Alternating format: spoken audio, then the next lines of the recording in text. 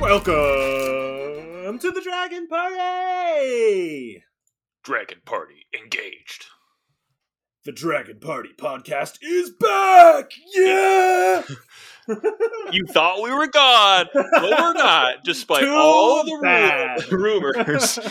They're like, I'm pretty sure, I know it's a weekly podcast, but the last time they posted was last week, so who knows? All those petitions were signed, and yet here we still are. There were a lot of you signed that petition. Definitely more than actually listened to us. I know, I was impressed, but a little hurt. There's the one guy that really hates us, just going around like, I beg you, please sign. They can't be on the air. They can't be allowed to exist. They just can't. Like, can you just not watch them? That's not enough. Not enough. We have to cancel them. Welcome back to this festivity. I'm your host, Brett Brandis, and joining me as always, it's my co-host, Eric. Go ahead and tell me your name. My name is Eric. I'm loving this set. This set is insane. So much good. So that we're going to talk about it all today, except we're mostly going into now. We're focused on the commanders. We're going to talk about all the legendaries that were put in this set that we're going to talk about. Not all of them. Some we left out that were, junkers, some of the uncommons, Right. whatnot. Then we're probably also going to spend the next MTG episode all on this set too, which I think going forwards, it might take us 3 episodes per set coming out, just because that's They just throw a bunch of stuff. Yeah, I think commander focused. They've definitely settled in on they're putting a commander product out with every set now, right? I mean, it's been like that for at least the past 5 sets. I want to say 4 or 5 sets. I think so, and I think it's just going forward. Like whether it's only 2, whether it's in the middle of the year, we know they're going to do the big, where they used to Commander come out with 2020, whatever. the big commander product. They'll come out with 5, but as of last year, it was tied into with a set. We assume maybe this year it might be 2. So before we get going, we're back at the party. Eric, what you drinking? I was feeling a little whiskey-y today, so I don't have any really good whiskey. I can't say no to that. Can't you? It's in your contract. I cannot as say much no. as you may want to. You cannot say no. So I'm drinking some Redemption Rye. Ooh, I like Redemption Rye. I mean, I know you say it's not a great one. But that isn't one of those excellent ones that's used in mixed drinks. Yeah, I was using it for old fashions. Oh yeah, that one that just makes some of the best old fashions you can have. Yeah, straight up. Awesome. Really good. Well, I went on theme today. Turns out, neon is not a hard word to find on beers. You show up to these beer places and just I'm like, I usually have to try hard to match a theme. I'm like, let's find this word. I have a couple different options. Kamigawa wasn't going to stick out, right? What? I don't know. You could have found samurai though. Could have been in there. Spirits would have been fine. But of course, this is the Neon Giants. Are there any giants in? I don't think so. Thinking off the top of my head, no. But I haven't played the set as much as I should have. So I got a Neon Giants. This is from Cooperstown, New York, from Firestone Walker Company. Don't really know anything by them, I don't think. But yep, just an IPA called the Neon Giants. So it doesn't look like there are any giants. Damn. Doesn't match the theme that way, but neon. I mean, come on. Neon, yeah. I am now 2 for 2 with neon beers, so. Can you go there you 3 for 3? Yeah, I know, because we got part 3 coming up, maybe. I gotta dig deep. It's I need a neon beer. We have 2 of them. I need a third. Not good enough. You don't get it. You don't understand. I need 3 neon beers. All right. I think we'll skip maybe the... do you want to talk... I want to talk about decks that we've been brewing maybe as we get into some of these, because yes, I have been brewing. And it was a card from this set, so maybe I'll go over that when we get into that. Yeah, let's go there. I think, I forget if I mentioned this last time we talked about decks, but I have my new deck, which is all around the theme of attacking people with lands, which I've had some cards that have been associated with that for a while now, but now there's just a bunch of them, like turning your lands into creatures and attacking people with them. There's some old cards, new cards. There's some crazy, just like weird things that come up. It's just like, oh, you can't target it with. You can't target my super sweet, trample 8/8 land with Beast Within because it's a non-land permanent. So you can't. Right. Yeah. There's a lot of cards that are really good in Commander that specifically can target everything but lands. And I thought it would be fun to kind of play around with the idea of, like the risk that you take when you turn your lands into creatures is someone plays a board wipe and all your lands are gone. Right. And I fully am walking into the, people really don't like to destroy lands. There's like that social contract to be like, hey, we're not going to play mass land destruction. But if all your lands are creatures, I don't expect anything. All bets are off. Yeah, so there's a bunch of cards where like, I think I need to make all my permanents indestructible for for a bunch of instances. But there are a lot of stuff. Yeah, so it's kind of fun. Awesome. Yeah, so there's what Eric's newest deck is. That's great. And then lastly, it's going to be a whole section now, but before we actually start talking about the Kamigawa Legends, there is a new Secret Lair drop from Wizards. And it is a super drop. We are going to talk specifically, though, about Street Fighter, because the Street Fighter's layer drop is just all commanders. I mean, it's literally a drop of what? 1, 2, 3, 4, 5, 6, 7, 8. 8 commanders that mechanically unique cards. Mechanically unique, and it's only printed for what? Commander and Vintage, I think, is legal. Maybe Legacy. I don't know how those two formats work that no one plays, but yeah, and basically they're printing them for Commander. I'm sure that this is one of those things that is going to change a million times as cards get printed. And they're like, maybe it shouldn't be. Maybe it should only be for Commander, blah, blah. Yeah, and it kind of feels like when I look at these, I think it is only. It's literally there's no Commander. way these are going to be played in anything other than Commander. There's no way. Yeah, because a lot of them are like 3-color legendary creatures that cost 5 or 4. That cost like 5 or 6. Yeah, there's no way that's played in like Vintage. No way. Yeah. So there's a whole drop going on. A lot of them are pretty sweet. I mean, at this point, they print them so often that like you really gotta really want these drops. And I look at these and I'm like, nah, I don't like any of these. None of them are like ridiculous value. None of them are really amazing. It's kind of like what we were saying, where it's like, hey, these things are going to keep coming up unless there's like a really expensive reprint that comes in one, or you're just like, I love Street Fighter, so I want these. Then those are the two things, right?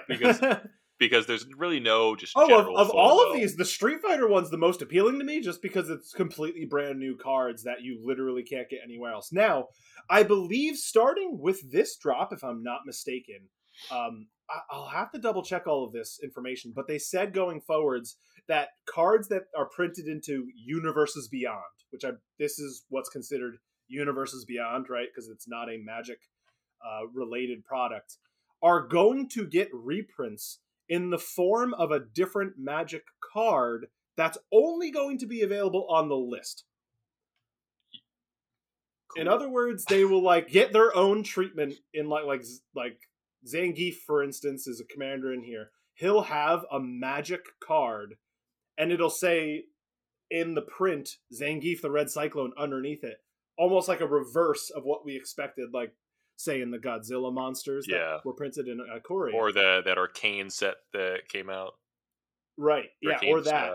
But they will be only on the list as far as I'm aware, which basically means they're almost unattainable. They'll be rarer than just buying these secret layers. Yeah, they'll be they will be rarer, in the Magic forms, which is not going to affect the price. That was like their solution to like say like, oh, they're not just printed like in Secret Lair. You can get them in other ways, and that was their solution, which is an odd solution to say that it's a solution. It's nonsense. Yeah, and they have all these other like cryptic things where they mention like, oh, they'll be like higher because the list rotates. It'll be like, oh, it'll be like a higher percentage Right. of possibility of having it while they're in season, but you have no idea how long Right. that So, lasts. and that's the whole point, or right? what is the normal percentage?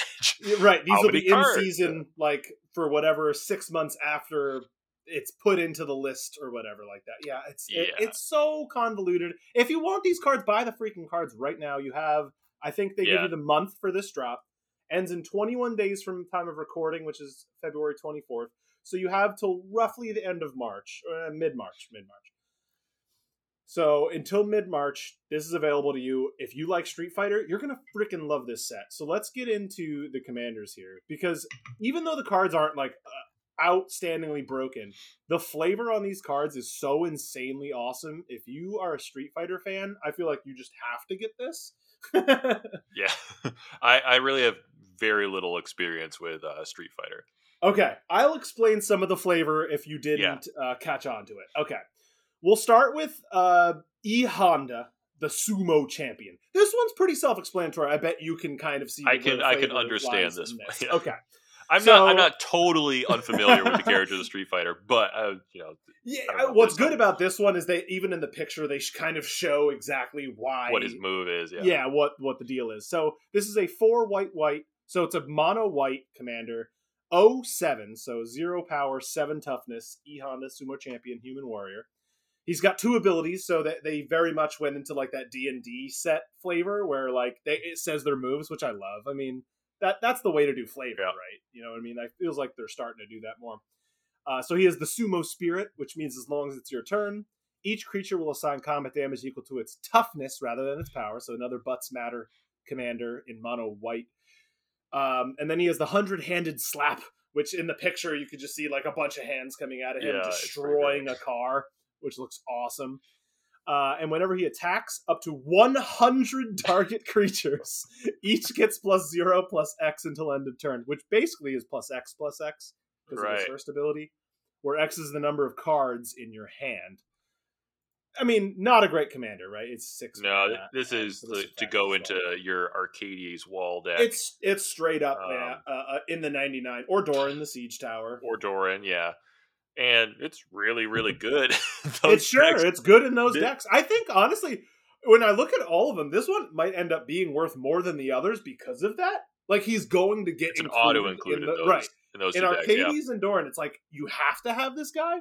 Yeah. And for that reason, he might be worth more. It's going to be like a Crater Hoof because, I mean, you could just have no cards in your hand and does actual nothing. But, like, in those decks, usually the first ability, I mean, it's a nice redundancy, but, like, you're probably going to have your commander out. Yeah, what's worse about his first ability, too, it's only during your turn. That kind of blows. Yeah.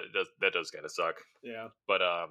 But yeah, it's going to be like you play it and then attack with all your stuff, and they all get like +4/+4. And it's like, oh, well, okay, I thought I was going to win, but I guess not. Yeah, this guy could alpha strike you pretty hard if he just like randomly comes down and you're not expecting against the guy with a bunch of walls and you're not expecting it. He's cool. I think he's a good addition to just be around. He's not going to be a commander, but could be. Next one we'll go over is Ryu, World Warrior.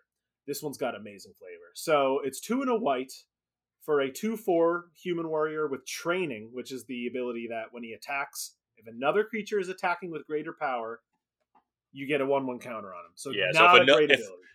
If a stronger creature is helping him out, yeah, he'll end up getting stronger too. Not a great ability. It turns out this ability, and you'll forget about this ability. Yeah, you will. You'll literally play this deck 100 times and like attack. Eric did this to me the other day. We were playing a commander game, and I had the commander with Mentor. I totally forgot the thing had Mentor, because like, why would that come up? Why would it matter? And it killed me. It literally mattered, because that was the 1 point of damage I needed to end up killing him. He was like, by the way, your guy has Mentor. And I was like, oh. Yeah, I was like, so it's such a forgettable ability that you will almost always forget. Yeah. It's so forgettable. Now, his ability is Hadouken. You probably know what that flavor's about. Yeah, everyone's heard of Hadouken. Also, this is a good time to mention, Hadouken is the extra card in the Secret Lair drop. Oh, it is? It's Lightning Bolt in the Hadouken. It says Hadouken, and it's Lightning Bolt, which is incredible. That might be the most... I was going to say that's the most valuable card in the whole might set. be the most valuable. Straight up might, because I guarantee people are going to want 4 copies of Hadouken so that they could be going around in modern tournaments and going Hadouken. Yeah. So that honestly, I might buy this drop just to have a Hadouken. I literally was thinking the same thing because like also Firebolt's still like a $4 card. They're not printing Firebolt again in standard. Lightning Bolt. Sorry. Yeah. No, true. They're got D&D on the brain. They print it like every Masters set though. Generally. I don't know. When was the last time it was printed? I don't know. I mean, it is surprising. They're still pretty cheap. They're only $1 right now. Like you can get Lightning Bolts cheap right now. I don't think they're worth more than that. Anyway, okay. Why his Hadouken ability is so incredibly flavorful is it's 4 and a red and the untap sign. Easily. Why that's important is because when you're playing Street Fighter, that is how your hand motion summons the Hadouken. Oh. You literally have to do a swooping motion exactly like the untap symbol, and that's how Ryu Hadoukens. Thank you. Thank God you're here, because that's the little bit of flavor that I that's exactly idea. It. It's so like that is so they nailed it with the flavor. This was obviously like a tap ability, but they're going like, actually, know what we should do? Yeah, when you look at this printed set, you could tell these guys played Street Fighter. Like they had people play Street Fighter and be like, oh, this is and Magic. Like they do both because they understand exactly what they should be. A guy, in the design team was like, no, it'd be great. Yeah. We did this. All right, that's awesome. Because I was like, oh, cool, untap symbol. Right. Those are rare.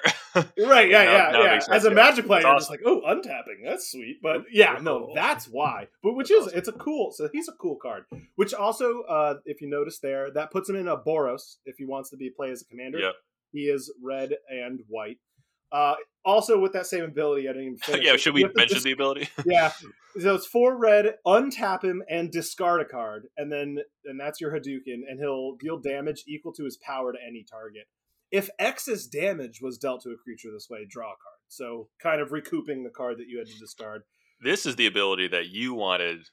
What's that giant wizard Agar or whatever to do? So it could be you could like you could overtrain on your you could also you could kill your own creature or it's true. That is what I was looking for. Unfortunately, he's not card advantage. He's only he's just card parity. I kind of wish they made him a little stronger because 5 mana and untap. I feel like you shouldn't have to discard the card. And it seems kind of weird because if this was a normal set, I mean, obviously it wouldn't be the same flavor or the same character from Street Fighter, but I could see them being like, okay, we don't know if there's any weird combos coming out next set, so we're going to make it 5 mana and just be ridiculous. Yeah, but for this, this should just be like 1 in a red, right? Sure, yeah. Like, 5 mana is a lot. Or even 4, so that you could do it the next turn. Yeah, exactly. You play him on 3, he can attack next turn, and you use all your mana to Hadouken, which dealt 2 damage, maybe 3. But you have to have a 2-drop. If you had a 2-drop that has 3 power. So obviously it's not good. Overall, he's not a great commander at all. It's just the flavor is so strong that people are going to do this. And whatever, it's commander, right? This is where a card like this can thrive. Yeah, exactly. Because the decks are so strong nowadays that you can throw in 5-6 cards that are objectively not optimized for the whatever meta you have going on, but are just fun cards, and it still does something. You can still pick off these utility creatures are low power. You can just I tap it to crew a vehicle, my smuggler's copter, and then I spend 5 mana at the end of your turn to discard a land to deal 2 damage to a player. I don't know, it still does stuff. Maybe draw a card, whatever. All right, moving on to the next one, we'll go to Ken Burning Brawler. A lot of people have said this too. So Ken is also a Boros commander, and that maybe they should have partnered him with Ryu because they are kind of classically the American fighters that are always together anyway. And considering totally they're both different names, how could they be the same? It's just give them some extra steps. Anyway, this guy's pretty sweet too. He's 1 red for a 4/2 human warrior. Yeah, and I will say I did know about Ryu and Ken that they're mirror opposites, and they even did they're both 3 mana, but instead of 2 generic, 1 pip. It's 2 pips, 1 generic. Right. Mana is mirrored. The 4/2. And he's a 4. Yeah, he's a 4/2. The other one's a 2/4. Yep, right. They are mirrored. So he has prowess. So that's whenever you cast a non-creature spell, it gets +1/+1. And he has a red-white hybrid ability that he gains first strike until end of turn. That's sweet. Kind of wish he just had first strike, but hey, Right, he can get it pretty easily. They And he need to also has sneak in the Shoryuken. white mana in somewhere. Yeah. Which is, whenever he deals combat damage, you may cast a sorcery spell from your hand with mana value less than or equal to that damage without paying its mana cost. This is kind of nuts. That's really sweet because that ignores timing restrictions, right? Right. The sorcery spell gets cast as soon as he deals combat damage, which is sweet. Yeah. And that could be dealt in the first strike zone. Right.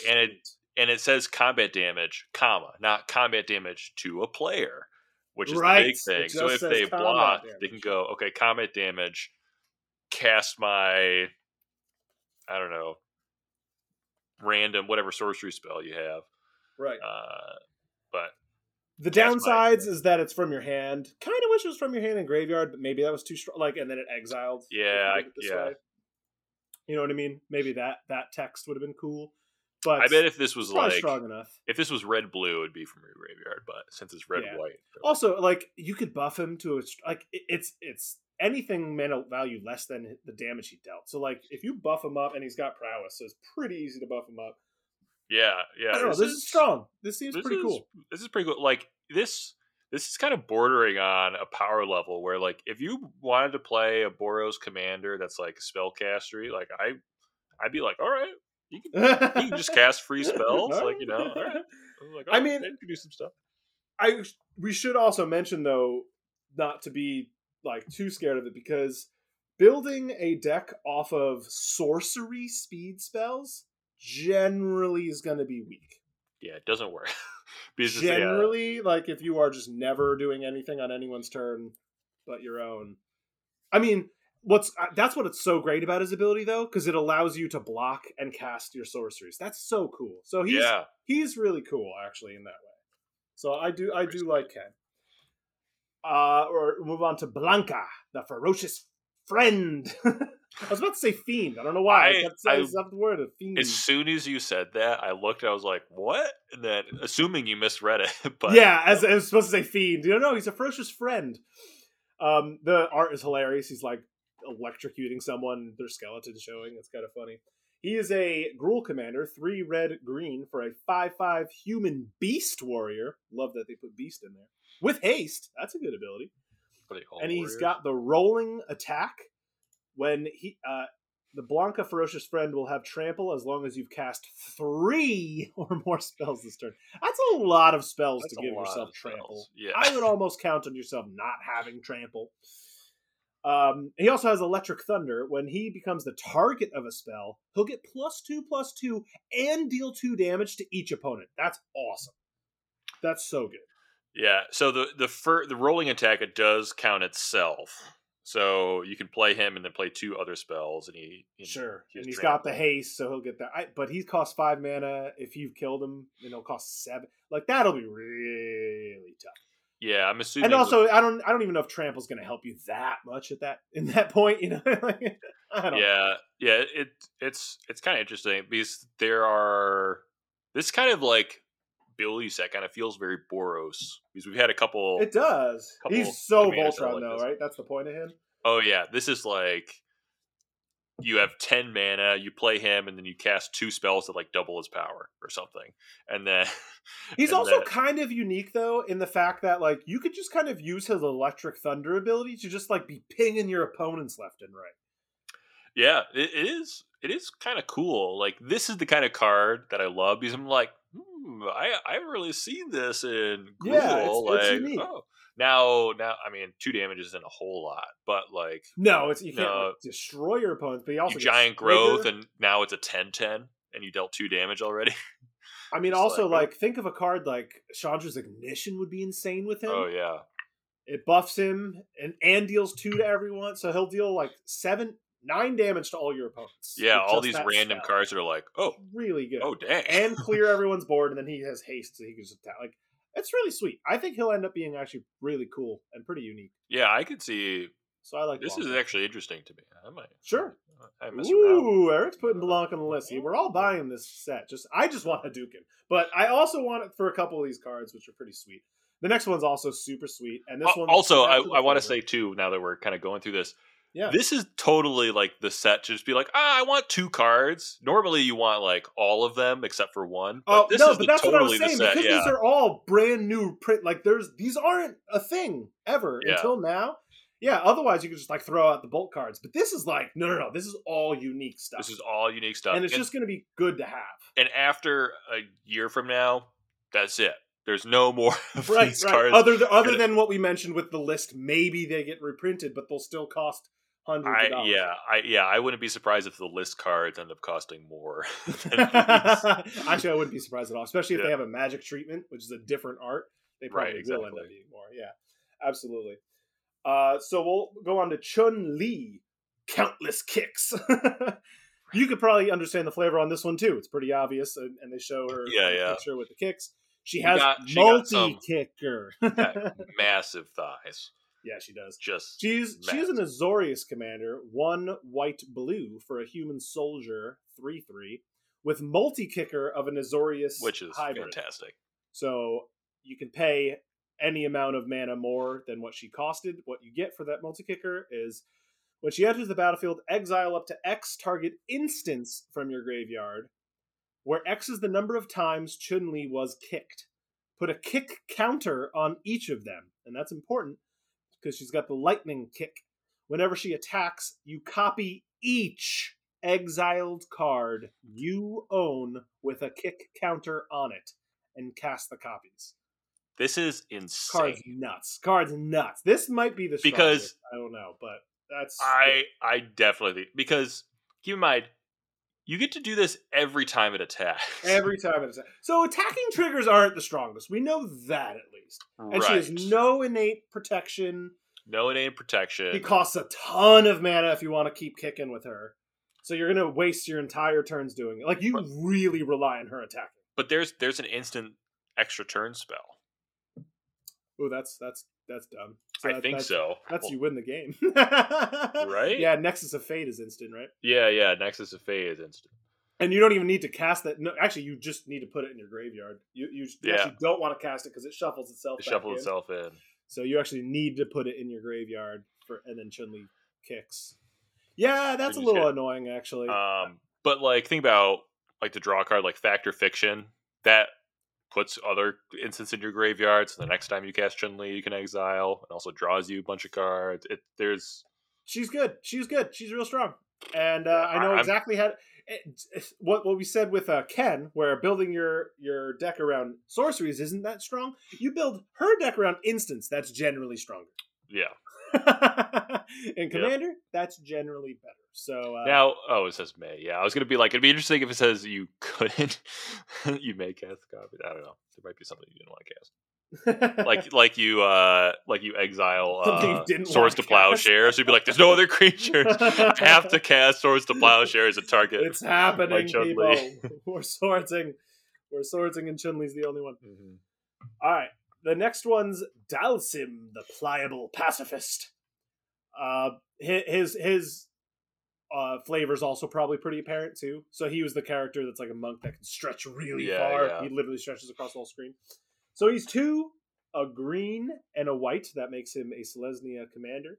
A 1/3 human monk with reach.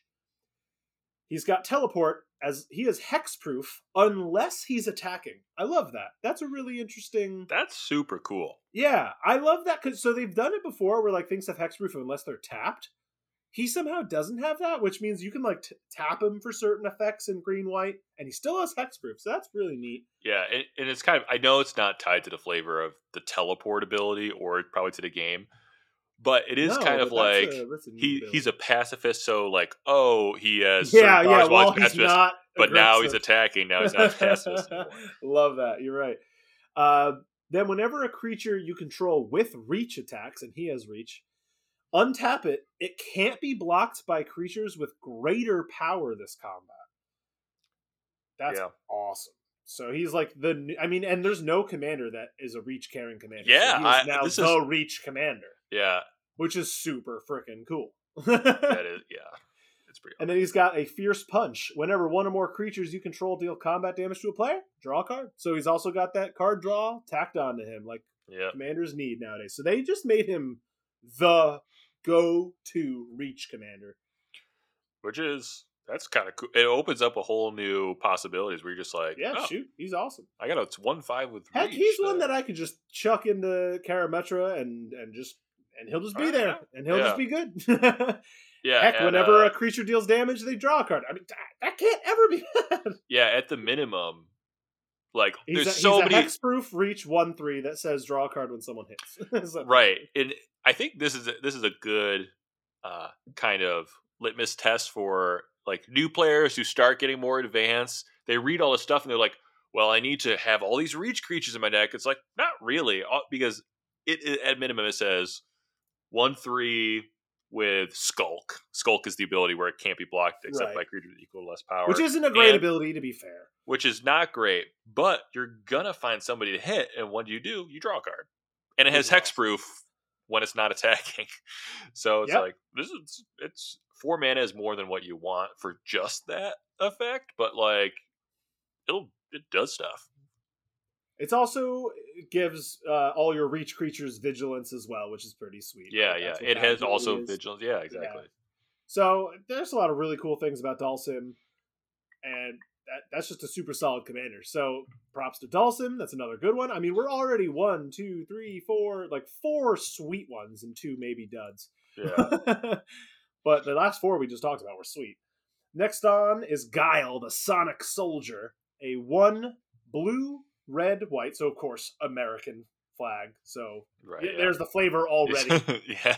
A 4/4 human soldier. Yeah, because Guile, just for a little magic history lesson. Sorry to interrupt you, Brett. Before Jeskai came out, one of the names for blue, red, white was Patriot colors. Yeah, Patriot colors, which makes sense. Yes, it makes sense. Red, white, and blue. So whenever Guile, the Sonic Soldier, enters the battlefield or attacks, you put a charge counter on him. Now, of course, there's the flavor right there, that he commonly is the character that charges up his attacks. Oh, okay. Think like Donkey Kong punches, right? He has to charge up his attacks to then unleash his attacks. So whenever he enters or attacks, you put a charge counter on him or remove one from him. When you remove a counter in this way, you get to choose one. Either the Sonic Boom, he'll deal 4 damage to any target. That's a good amount of damage. Or Flash Kick. He'll gain lifelink and indestructible until end of turn. He's cool. Yeah, that's pretty interesting. He's like, unfortunately to me, he's like the absolute worst version of Breya. Breya says all of this text, but says like you could just do it whenever you want. Yeah, so basically the idea is you do one of these abilities every other turn. Right. Unless you can like proliferate really well, which is not the easiest to do. Which is not the easiest. Extra combats is a way to break it, but like basically at the base level is every other turn. Is this good enough? Probably not. But if you can way to do this every turn, it's quite good. There are some unique ways to do it, right? Like a Conjurer's Closet. So because he puts a counter on him when he enters. Which means he can enter, blink him every turn, attack, exile him. He comes back, bam, he's got the counter on him again. Yeah, so you could do stuff like that. Yeah, if you could blink him every turn. Soul Herder is in blue white, so that is one effect that exiles him. So I think that's going to be the way to go with him. Yeah, is blinking. He's going to be put in a blink strategy deck because that at least lets him put the counters back on. Because those abilities are strong, right? I mean, 4 damage. 4 damage. Target. I think that one in particular is really good. The lifelink indestructible is a thing, but 4 damage to anything is good. Which, I mean, just looking at these cards, the contemporaries, kills everything but 2 of them. 2 of these. Yeah, shoot. Here, one is hexproof. That's true. You can't be attacking. Yeah, right. You can't attack and somehow deal that 4. So 4 damage is kind of the classic cutoff. Yeah, it kills like almost all. Yeah, there's a lot of commanders where you look down and you see your guy has 4 toughness. You're like, Dang. Right. The lightning bolt doesn't do enough, but 4 damage, yeah. And that's actually, I think we might be just talking through it. We might be kind of underrating that because, like, how many commanders with 4 touches are you going to that's the whole play thing when he with has Brea, a charge right? counter? Brea does 4 to anything, right? It's -4/-4. Yeah, which is which slightly is better. probably even better. Yeah, but like, I'm not going to play my commander if I'm just going to be like, okay, I attack you, I kill it. Right. Well, Like, and that's what's even scarier about Brea, right? Because Brea can do that at the end of your turn. Yeah, she yeah. can just do that. Like, what's so broken? Yeah, well, Brea is crazy because oftentimes the effect isn't as important as sacrificing 2 artifacts for 2 mana. It's just like, oh wait, what can I do? Oh, I guess I'll gain life. Like, there's no creatures out. I killed everything already. Right. And then I It's like, all right, infinite I can combo, deal 3 damage to all of you. Whatever. Who are you? Right. Meaningless. Doesn't matter. You're dead. You're dead. Anyway, that's the one unfortunate thing I think about Guile is I'm just like, it's a worse Brea, which is, I just think people are going to play Brea. Well, I like but Guile. I don't think it's a choice between Brea and Gabi. Brea is like, Brea you're also playing adds another artifacts. color.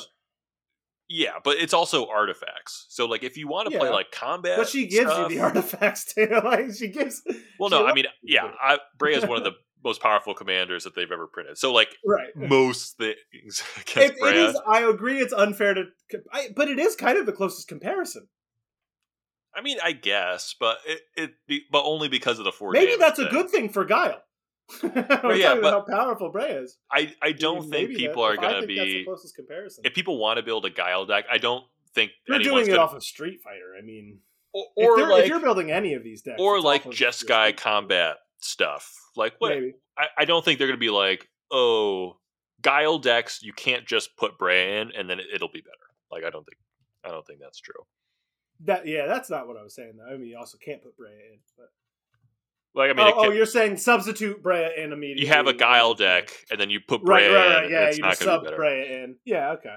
Oh, I think it would definitely be better. But well, I mean, no, Brea. Then you can only do it once, and then Brea doesn't. No, not if you're blinking her every turn, because then she enters and gives you the 2. It's still. I still don't think. Yeah, it's still much more an artifact style.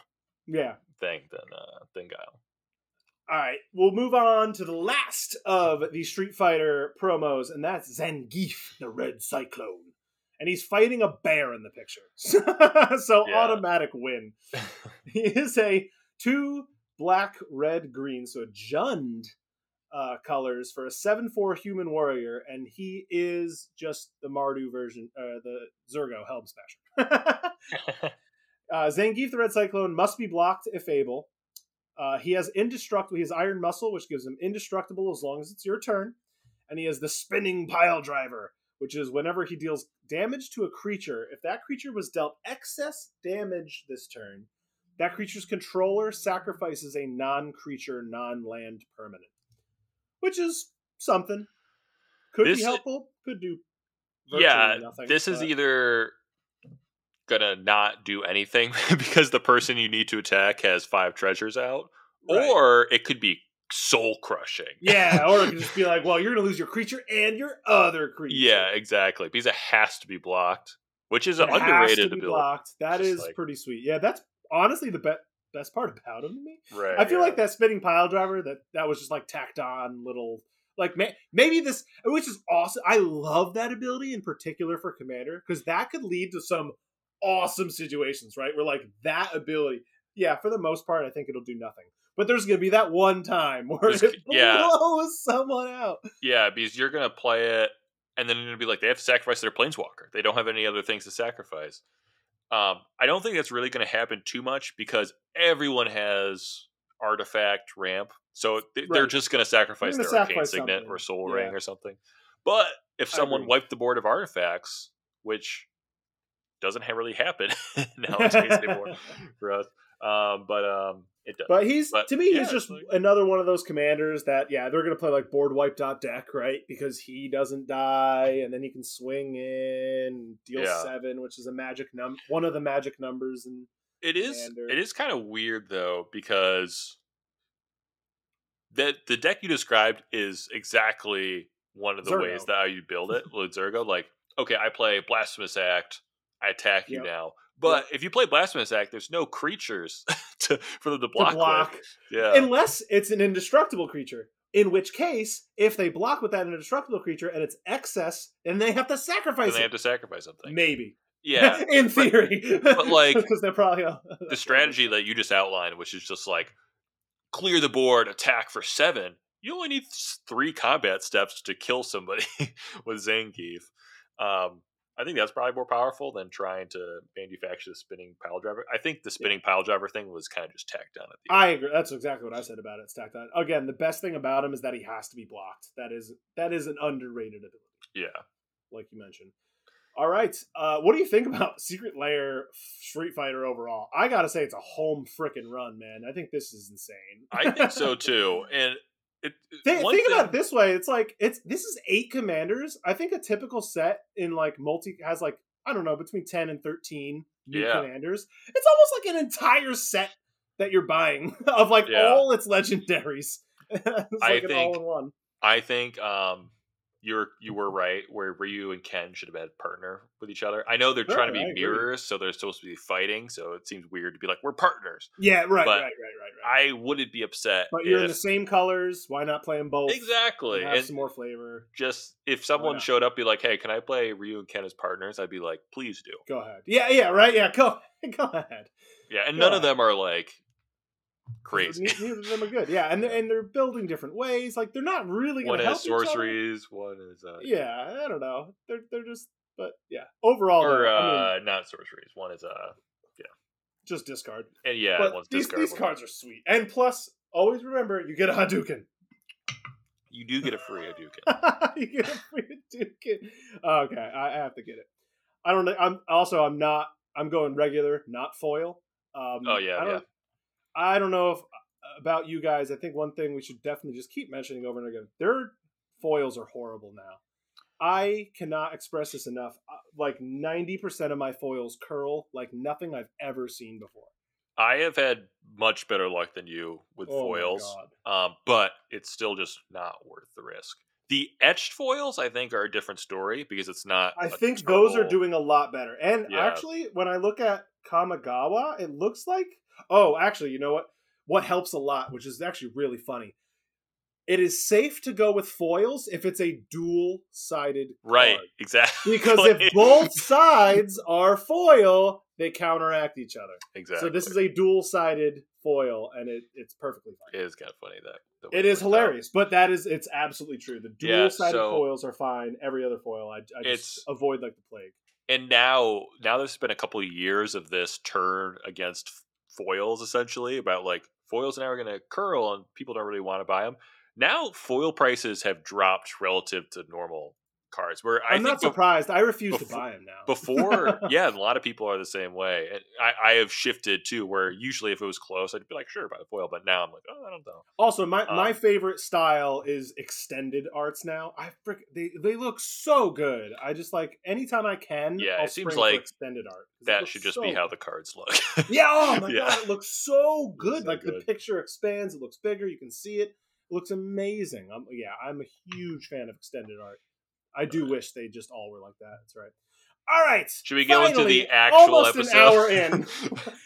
This is why we're going to be here a while. Yes, we're going to get into the actual Kamigawa Legends. I didn't expect the Secret Lair to be that good. Honestly, I didn't either. Because none of these cards that we talked about were like broken out of this world, ridiculous.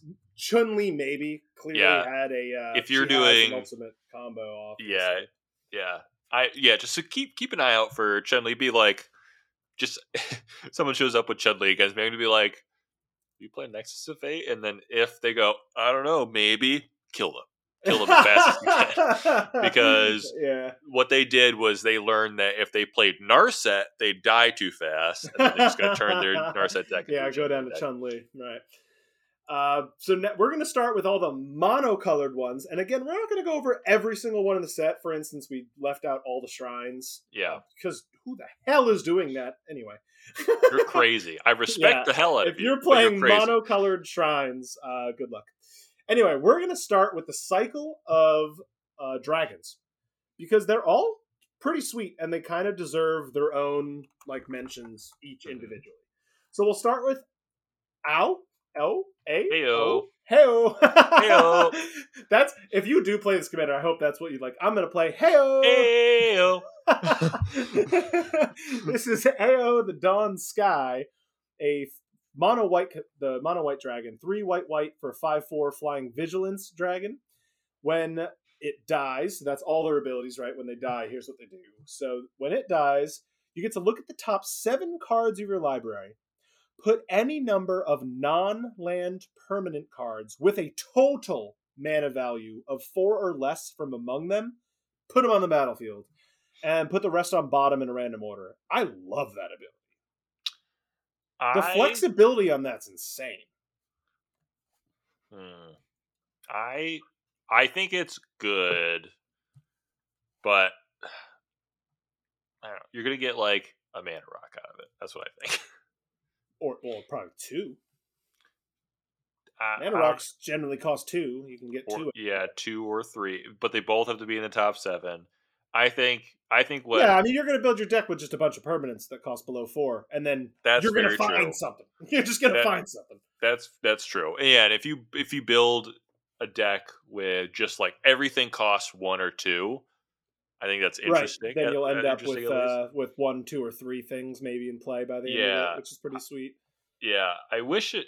I mean, I don't know if it would have been broken to allow you to put lands on the battlefield too.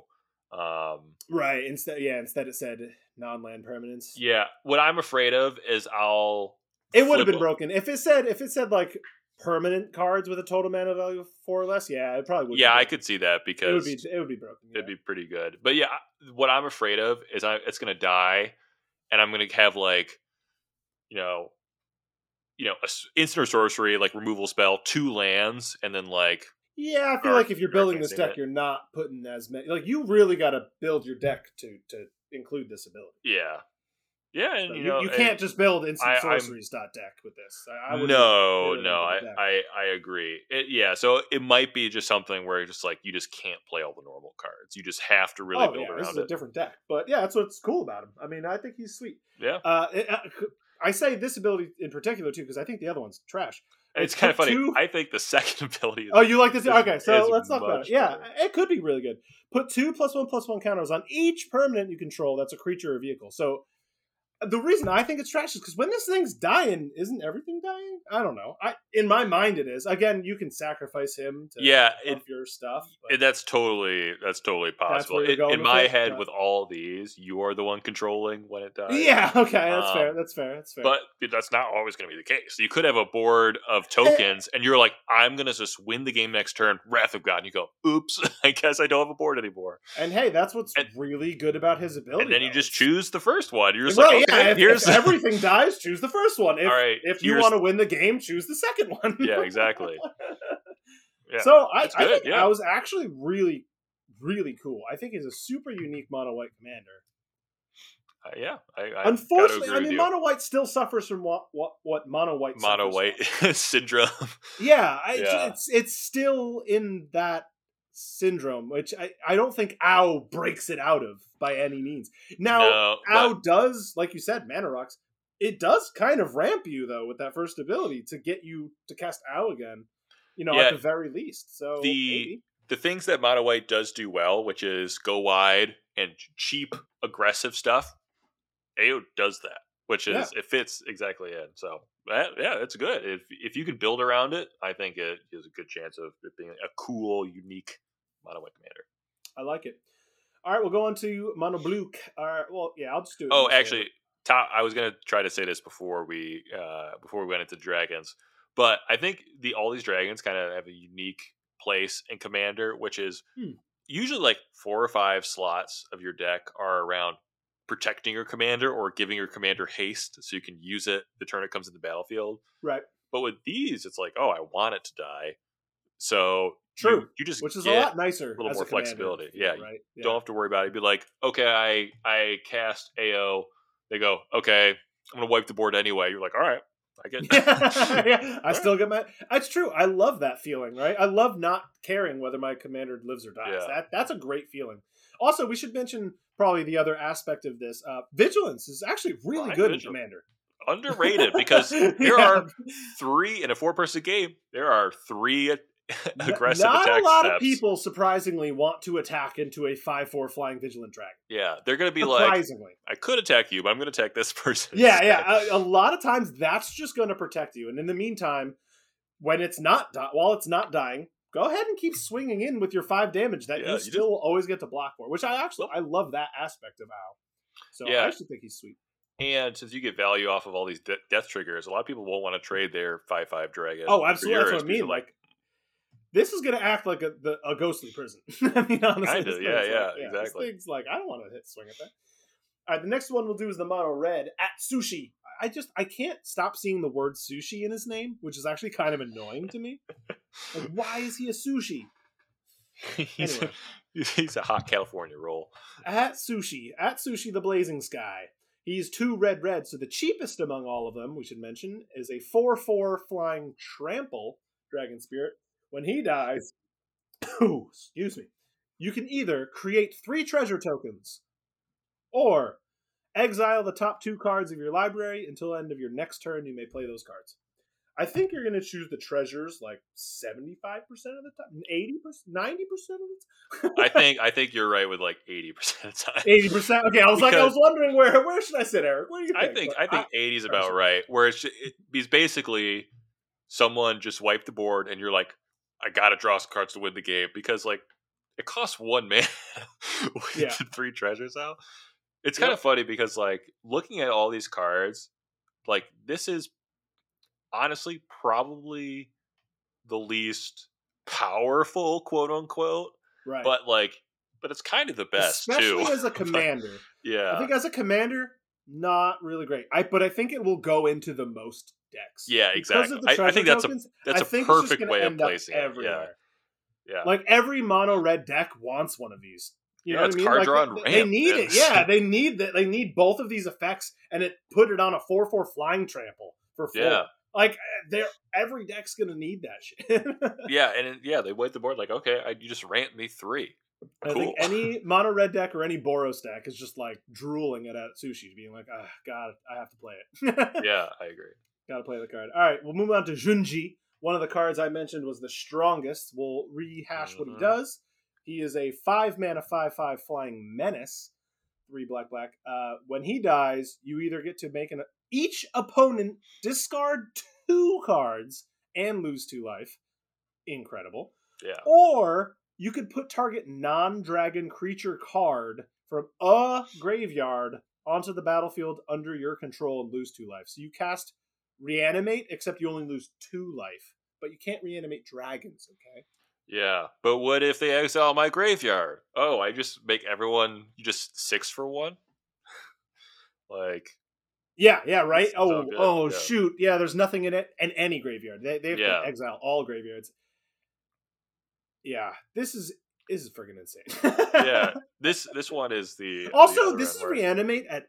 is Reanimate sorcery or is it instant? I think it's sorcery. Reanimate... Yeah, I think it's a sorcery. I think it's a sorcery. This technically can be instant speed because it's when Junji dies. Yeah. There's a lot of and as I mentioned before, why he's one of the strongest cards in the set. Again, this wasn't necessarily as a commander, but he'll be just fine as a commander. He's kind of ridiculous as a commander. Yeah, and also when it dies, so if somebody wipes the board, you can target the creatures that have died. With him. You're right. You can. That's a good mention. What I was saying before that I just stopped was in black. You're gonna have the most ways to sacrifice him. Yes, yeah. Speed.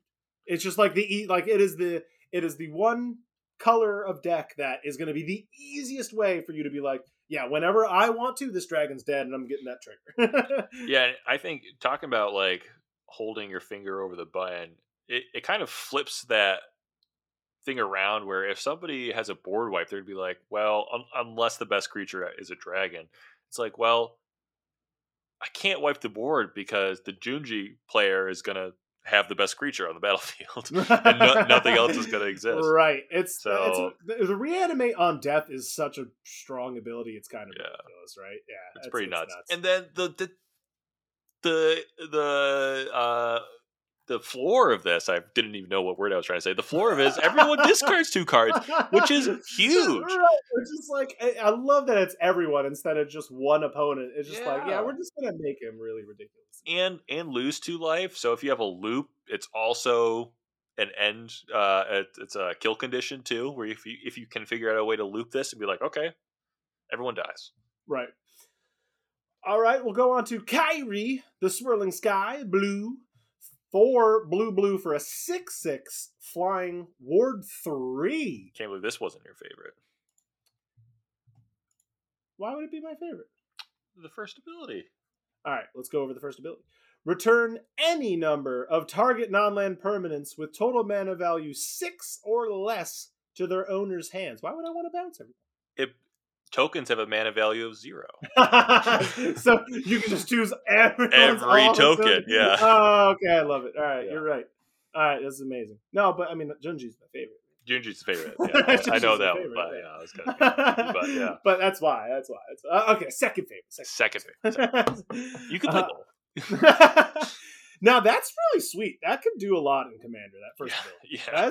That's like oh man. Token decks. That's their whole board. You just I love that. I love that. That's amazing. Also, like it's so close to broken. Like thank God I don't think it is quite just completely busted. Yeah. But like that's really strong. That's really messed up, man.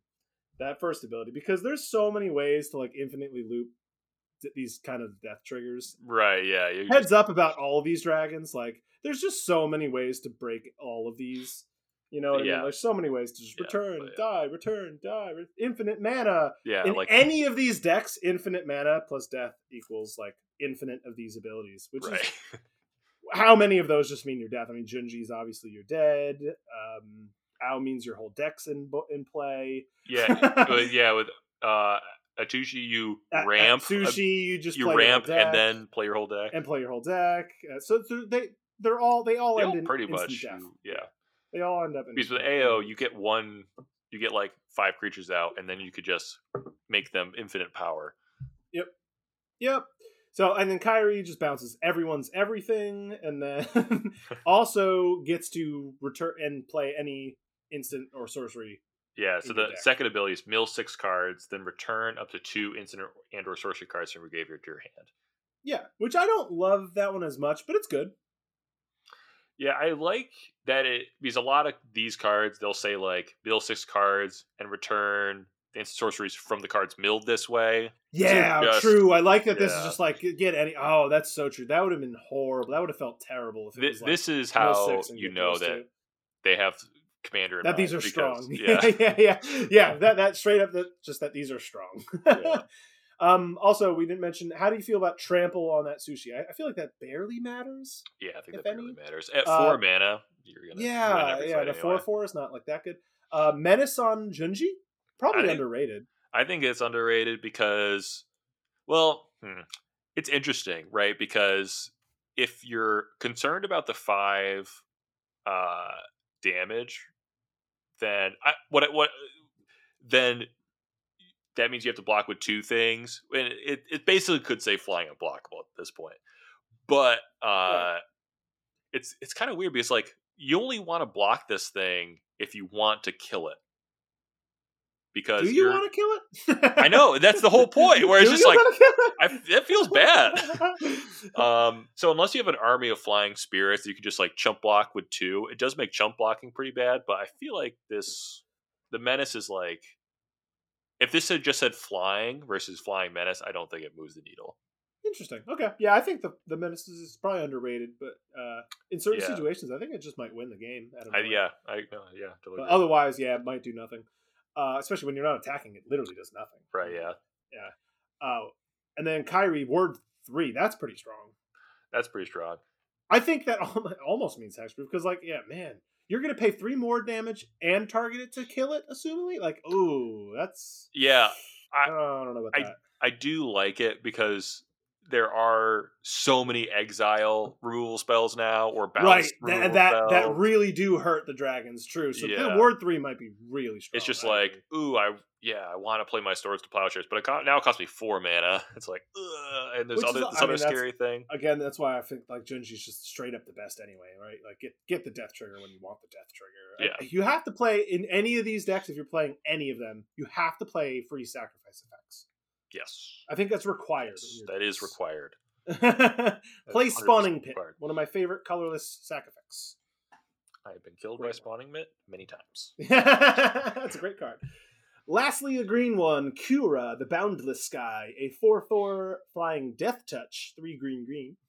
When Kura dies, you can search your library for up to 3 land cards. It says cards. So Doesn't say I'm buying basic land.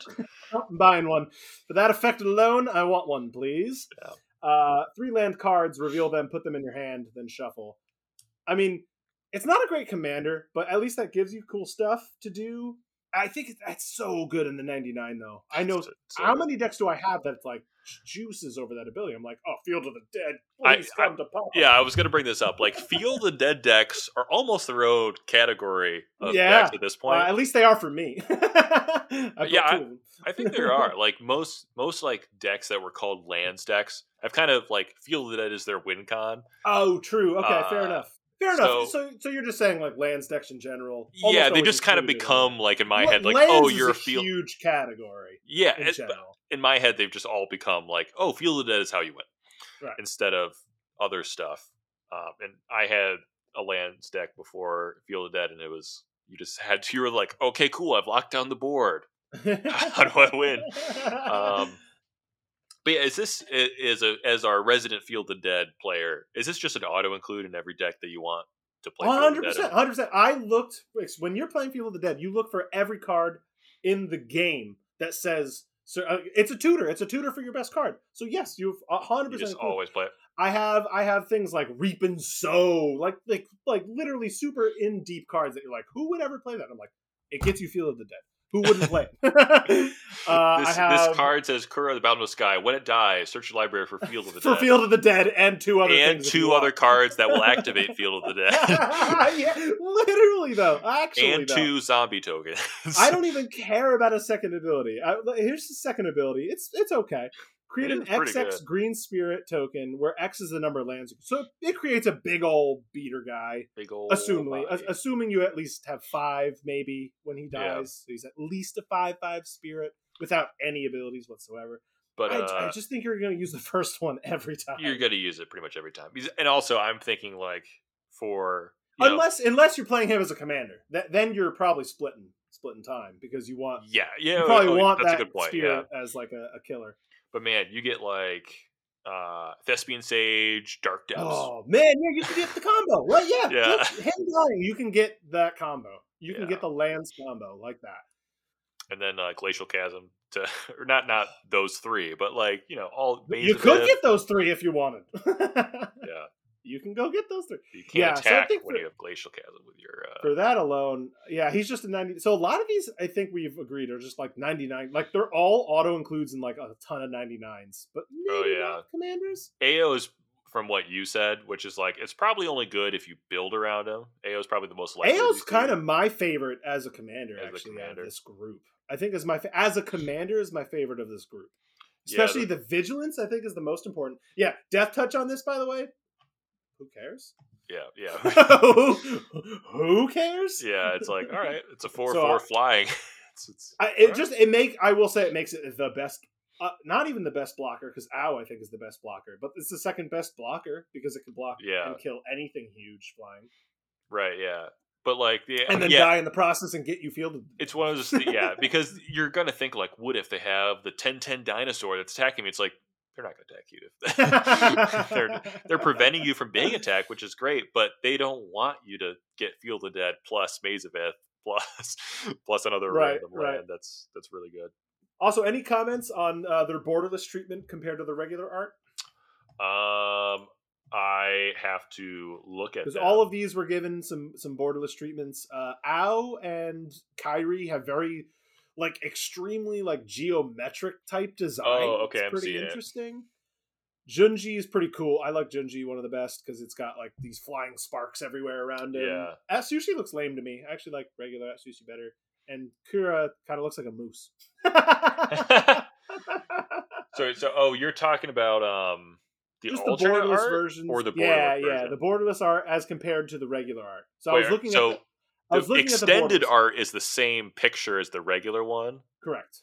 but then there's the alternate art. Yeah, I was talking about the alternate art. Alternate art. Okay, because I was like, and I'm comparing it to the regular art. Got it. I think I like the regular art on everyone but Junji. Yeah, Atsushi and Kura kind of look basically the same. To make some different colors. Yeah, I like. Yeah, Junji is objectively the best. No. Yeah, of the borderless art, I agree. Yeah. All right, moving on to the next elephant in the room, otherwise known as the Phyrexian Praetor of the set, the 5 blue Jin-Gitaxias. We both named him as one of our strongest cards of the set, so we opposed to our friend Pat, who said he was not good. That shouldn't even been uncommon. A terrible job. Defending he's just. himself I don't understand why he was so. He was saying that it should just be like a partner. It should have a partner. That's what he was saying. Now, both of us put him on the strongest list, pretty high, as we might add. Though that was in the 99. As a commander, I don't know. I feel like you're just gonna get hated out. At least I'm gonna kill you. I don't know. Like that is the only weakness. Is that is everyone knows you're playing Jin-Gitaxias in your deck? Because I don't want to see him played. Oh man, you're just gonna frustrate me. He'll be strong. I'll say, come on.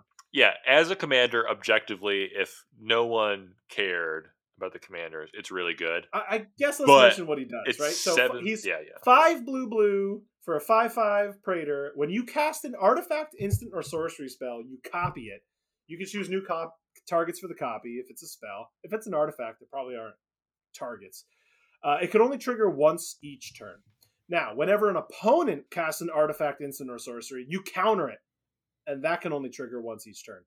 Now, what's going to make him stronger as a commander specifically is because you are going to build him around that ability. Which means, you're going to be no matter what I'm doing, you're just going to, end up playing counter spells. It's just... it's just so brutal, man. BS Blue. I just don't want to see... I just don't want to see him at all. Because it's just it's just 3 free counter spells that you care about per deck. Yeah, right. Each turn cycle, he counters a spell, which is just so bad. It's so annoying. That's so bad. This is classic. Moving on. Yeah, it's so good. If you see Jin-Gitaxias on the opposite side, you'd be like, just kill "Sorry, him man, and be annoyed." This was gonna be a good game, but I just have to kill you now. Now we're gonna talk about the other mono blue, though. The reality chip. You mentioned maybe we'll talk about. I think we should talk about him. The reality chip is actually pretty sweet. It's Future Sight, right? Pretty cool. Yeah. 1 in a blue for a 0/4 jellyfish that you can look at the top card of your library at any time. So now you get kind of a peek-see at what's coming. Now for 2 in a blue, once he's on the battlefield, you can reconfigure him to attach him to a creature you control. While the reality chip is attached, you can play lands and cast spells from the top of your library. That's a super powerful effect. Yeah, isn't it weird that they didn't just say you may play cards from the top of your library? Right, it's effectively what it says. Right, yeah. I don't know, it seems weird. Maybe there's some weird word things where it's you can't play cards from other zones other than your hand or something. I don't know. But that can't be true. But anyway, yeah, it's either way, it could be. It's very interesting because we should mono blue decks are really strong. Okay, I feel like mono blue decks are either reality chip or Jin-Gitaxias, where they're either just busted and you're just so you're gonna counter all my spells and draw a bunch of cards, get infinite mana, and then Blue Sun Zenith me to death. Okay, got it. I played against your deck a million times. Or they're the reality chip. It's just I don't know what your deck does. Yeah, reality chip's a cool deck. I like that you can hide cards on the top of your library. You can play brainstorms to switch it up and have something on top to cast it. If things care about things casting from other things other than your hand, it's good. I think it's just gonna be really sweet. The ability to play lands at the top of your library is traditionally a green ability, but it just feels like drawing cards. It just feels like drawing cards. That's nuts. That's so good. And being getting to know the top card of your library is also kind of ridiculously good. Yeah, it's effectively in your hand. Right. And just being able to manipulate, like, I need to draw land. There's a lot of easy ways to shuffle your deck. There's And so just being able to know that if the top card is not what you want, you'd be like, all right, well, shuffle it. Yeah, Otherwise, how would you know? Yeah, cycle one of my lands, like basic land cycle, do all this stuff. Get something else. So I like the reality chip. The next we'll talk about is the mono red Goro Goro, Disciple of Ryosei. This one's a goblin. Is he just 2 mana? I think he's just 2 mana. He's just 2 mana, 1 in a red. 2 mana, 2/2. He's a goblin samurai, which that's awesome. And the name is so good. Yeah, Goro Goro, that's awesome. Goro. He has Kenrith's first ability, at least. Creatures you control gain haste for 1 red. So basically, this is 1 red. All your creatures have haste. Yeah, and that's awesome. And then 3 red. You create a 5/5 Dragon Spirit token with flying, but you can activate it only if you control an attacking modified creature. So what I like about this is that it's hard to do this infinitely because you have to somehow create infinite mana at instant speed during the attack step. It's not the easiest to do. So I like it because it doesn't like instantly break with cards that like, the attacking creature, or what's the Savage Ventmaw, right? Attacks and right, yeah. You with that, you can then use this, but you can't like untap and keep doing it. Or I guess you can. Also, like the 5/5s don't attack right away; they just kind of sit there. Yeah, additional attack steps don't mean that they don't have summoning sickness, so they can't attack. Yeah, it does enough things different than just 3 red create a 5/5. That's just like, oh, okay, this is fine. Although I say they don't have haste, and then I look at the card and I'm like, and then just paid another red mana, given haste. Pay 1 red mana, and they have haste. I think this is basically a 99 card, because creatures you control have haste is like a lot of... I almost looked at him, though, and was thinking, like, if you're playing Kenrith as only his red ability, and maybe you wanted to do a mono red thing, you could just use the Goro Goro and do the same thing. Yeah, I could totally see people using this as the commander. Maybe doing, like, this weird, like, dragon summoner theme, with like Dragon Master, Outcast, or something. He can put a lot of dragons in play for 3 mana. Yeah, because you can just put an equipment on Goro Goro, attack, and then 5 mana create a 5/5 flyer, which is pretty good. What's wrong with that? Yeah, put the cloak. It gives Shroud unblockable. Oh, Whisper Silk cloak. Yeah, just do that, and it's like, all right, cool. I'm just gonna make a 5/5 every turn. Right. All right. The next one up is this one's pretty sweet. Heiko Yamazaki, the General. So this is a 3 and a red for the uncommon one. Yeah, this is right. Yeah, this is an uncommon commander, but I think he's worthy talking about because his ability is actually pretty sweet. Now he's a 3/3 human samurai with trample. I don't know why he has trample, really. That's weird. Yeah. But his ability is pretty sweet because it's and like we mentioned in the set review, it's got that weird exalted ability where whenever a samurai or a warrior you control attacks alone, which means it doesn't have to be Heiko, which is my favorite part about this. Right, its ability is haste. Right. Its ability is haste, and it doesn't put him in harm's way. Yeah, which is so important as a commander. And its ability is pretty sweet. You may cast target artifact card from your graveyard this turn. So he is a artifact recursion engine, and all it requires is a samurai or warrior attacking alone. Yeah, and it's cool because like normally artifact recursion is all about value. Like, I want to sacrifice all my artifacts, bring them back because artifact ETB is a thing. But this one's like, actually, you want to have a number of samurai warriors, and they want to attack only one of them.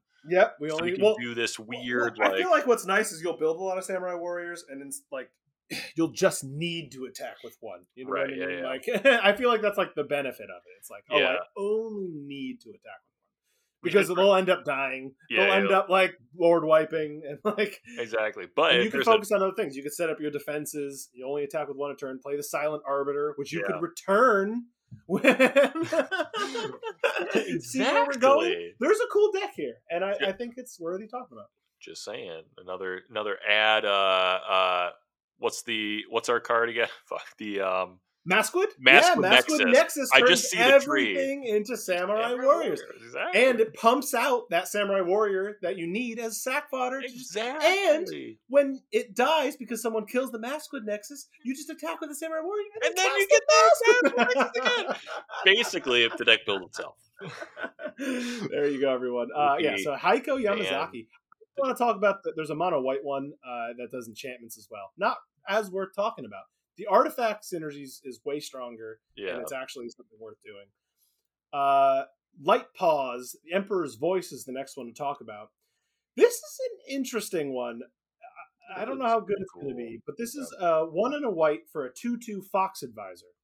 Whenever an aura enters the battlefield under your control, if you cast it, you may search your library for an aura card with mana value less than or equal to that aura. I like that it's less than and equal to. That's sweet. That's so good that it's not like, only less than. Because then it doesn't trigger off of those 1 mana ones and stuff. But it has to have a different name, which doesn't matter in Commander, right? They're all that's just like, okay, got it. And you put that card onto the battlefield attached to Light Paws. Yeah, so you don't have to target Light Paws with the original aura, but you do it with the second one. Now, I think it's not going to be a great Commander, but this is one of the best ones for aura deck. Yeah, I agree. You could build Light Paws as a commander. It does have its power level is there. Like essentially doubling your mana for auras is pretty good. If you do, you really have to build your deck around because I feel like you have to really know. Voltron mono white is not great. Yeah, one of the interesting things is some of the auras can be like arrest. I cast arrest. Cool. I love that. Right, and then you get any 3 mana or 2 mana or 1 mana aura. Yeah, put it on. I don't love curses are also auras, so you can do some cool stuff. But then ultimately, in mono white is like, I don't know how many there are of curses in mono white. There's not many, but you're right. It ultimately will be Light Paws Voltron, and it has to be Voltron, right? Because unfortunately, the second part of the ability, it has to attach it to Light Paws. Like there's no other option. Yeah, and you could do stuff like there's cards like Indestructibility, which is aura that makes Light Paws indestructible. Aura. Yeah, same with what's the 3 mana one that like it dies and comes back. Yeah, dies comes back. There's Totem Armor stuff. So you can do stuff to make Light Paws pretty resilient. That would kind of be a boring deck, to be honest with you guys, though. Like, I've played decks like that, and they just end up not being that fun. Like, I have a commander, and everything is just him. Yeah, not that fun. At least for me, maybe. Well, I think the unfortunate part is anecdotal. Their first couple will kind of always be the same. It'll always be like, I got to get a Totem Armor thing to protect Light Paws. Right, I got to get that. I just feel like, right, that's what this deck ends up being, right? Any of the decks that say, like, tutor every turn, you end up just being getting the same thing.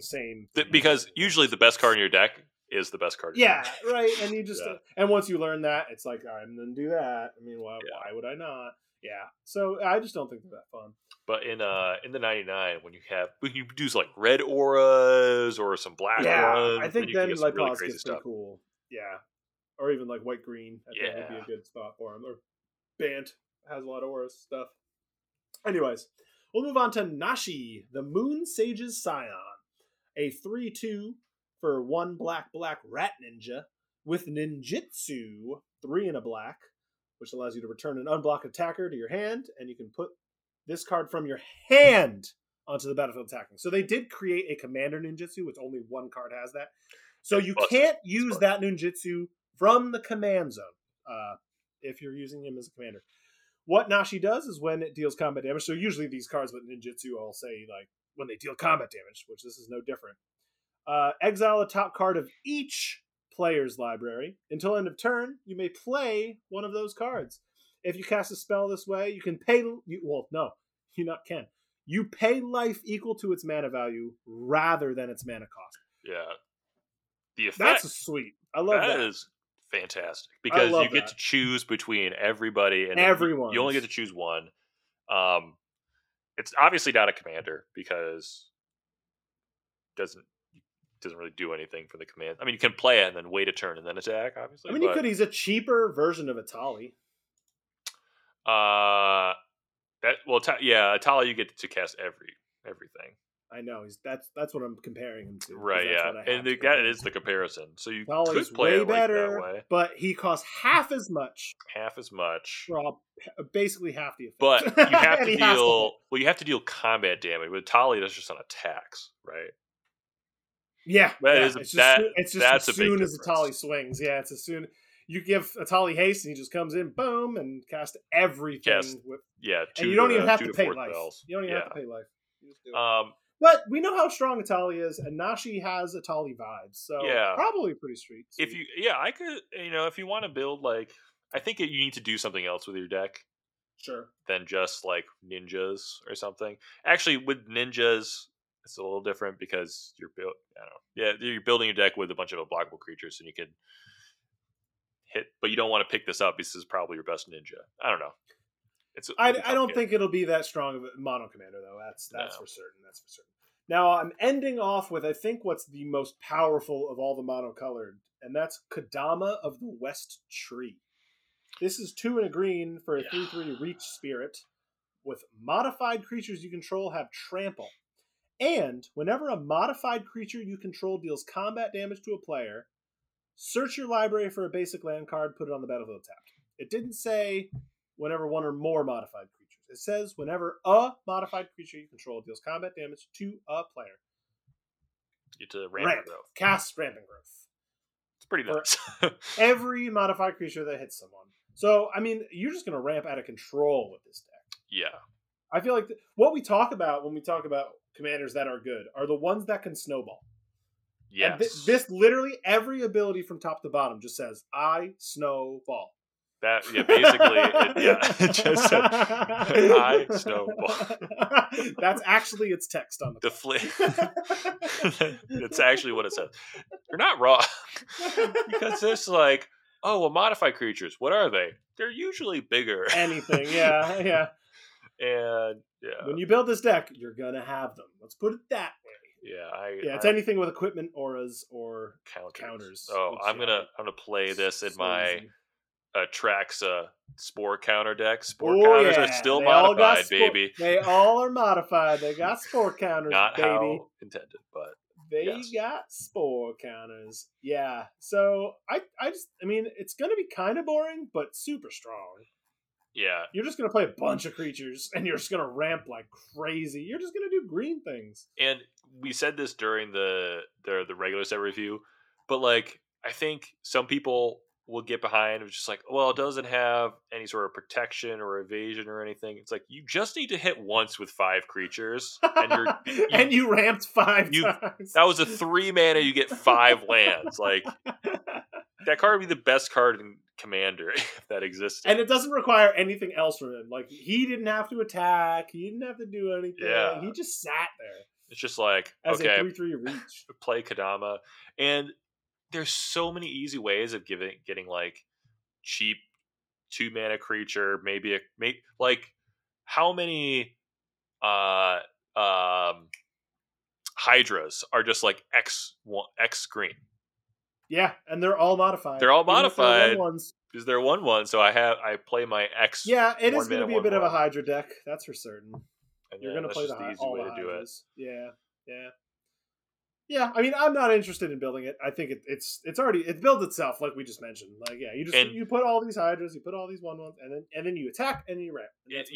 Since ramp is the effect, that's why we're not interested, or it's not interesting because you could build oh no, it's not this. It's I have a bunch of cheap equipment. It's but you're just gonna ramp. But what's your end effect? Your end effect is you ramp. Is you have 20 lands out, and we're well, obviously none of us play mass land destruction, so you're gonna win. Cool. All right, now we'll move into the more exciting ones. The multicolored commanders. No lug for Shigeki. No love for Shigeki. All right, that's fine. I'm okay with that. That is correct. We're going to start with one of the more polarizing ones. This is Hinata, the Dawn Crowned. 1 and Jeskai for a 4/4 flying Trample, Kieran Spirit. Spells you cast will cost 1 less to cast for each target. Ooh boy, that's a strong boy right there. He also says spells your opponents cast cost 1 more to cast for each target. I hate that this is another Praetor, basically, is what they freaking did. I don't think they needed to tack on that second ability. I would have been fine with the card with the first ability. It's obviously going to have cards like the Swirling Mist that I talked about, where it's going to be able to phase out all creatures for 1 mana. At instant speed, yeah. That sounds okay. Yeah, this card's going to be freaking broken as hell, is it not? Yeah, I think so. There's just too many cards out there that are like, every Fireball, every Comet Storm, those get all those ones are just kind of free. Every Crackle with Power. Yeah. And then there's like I forget what it's, so X red for destroy X artifacts. By force? I think it's by force. Yeah, you're right. But also so kills all artifacts for 1 mana.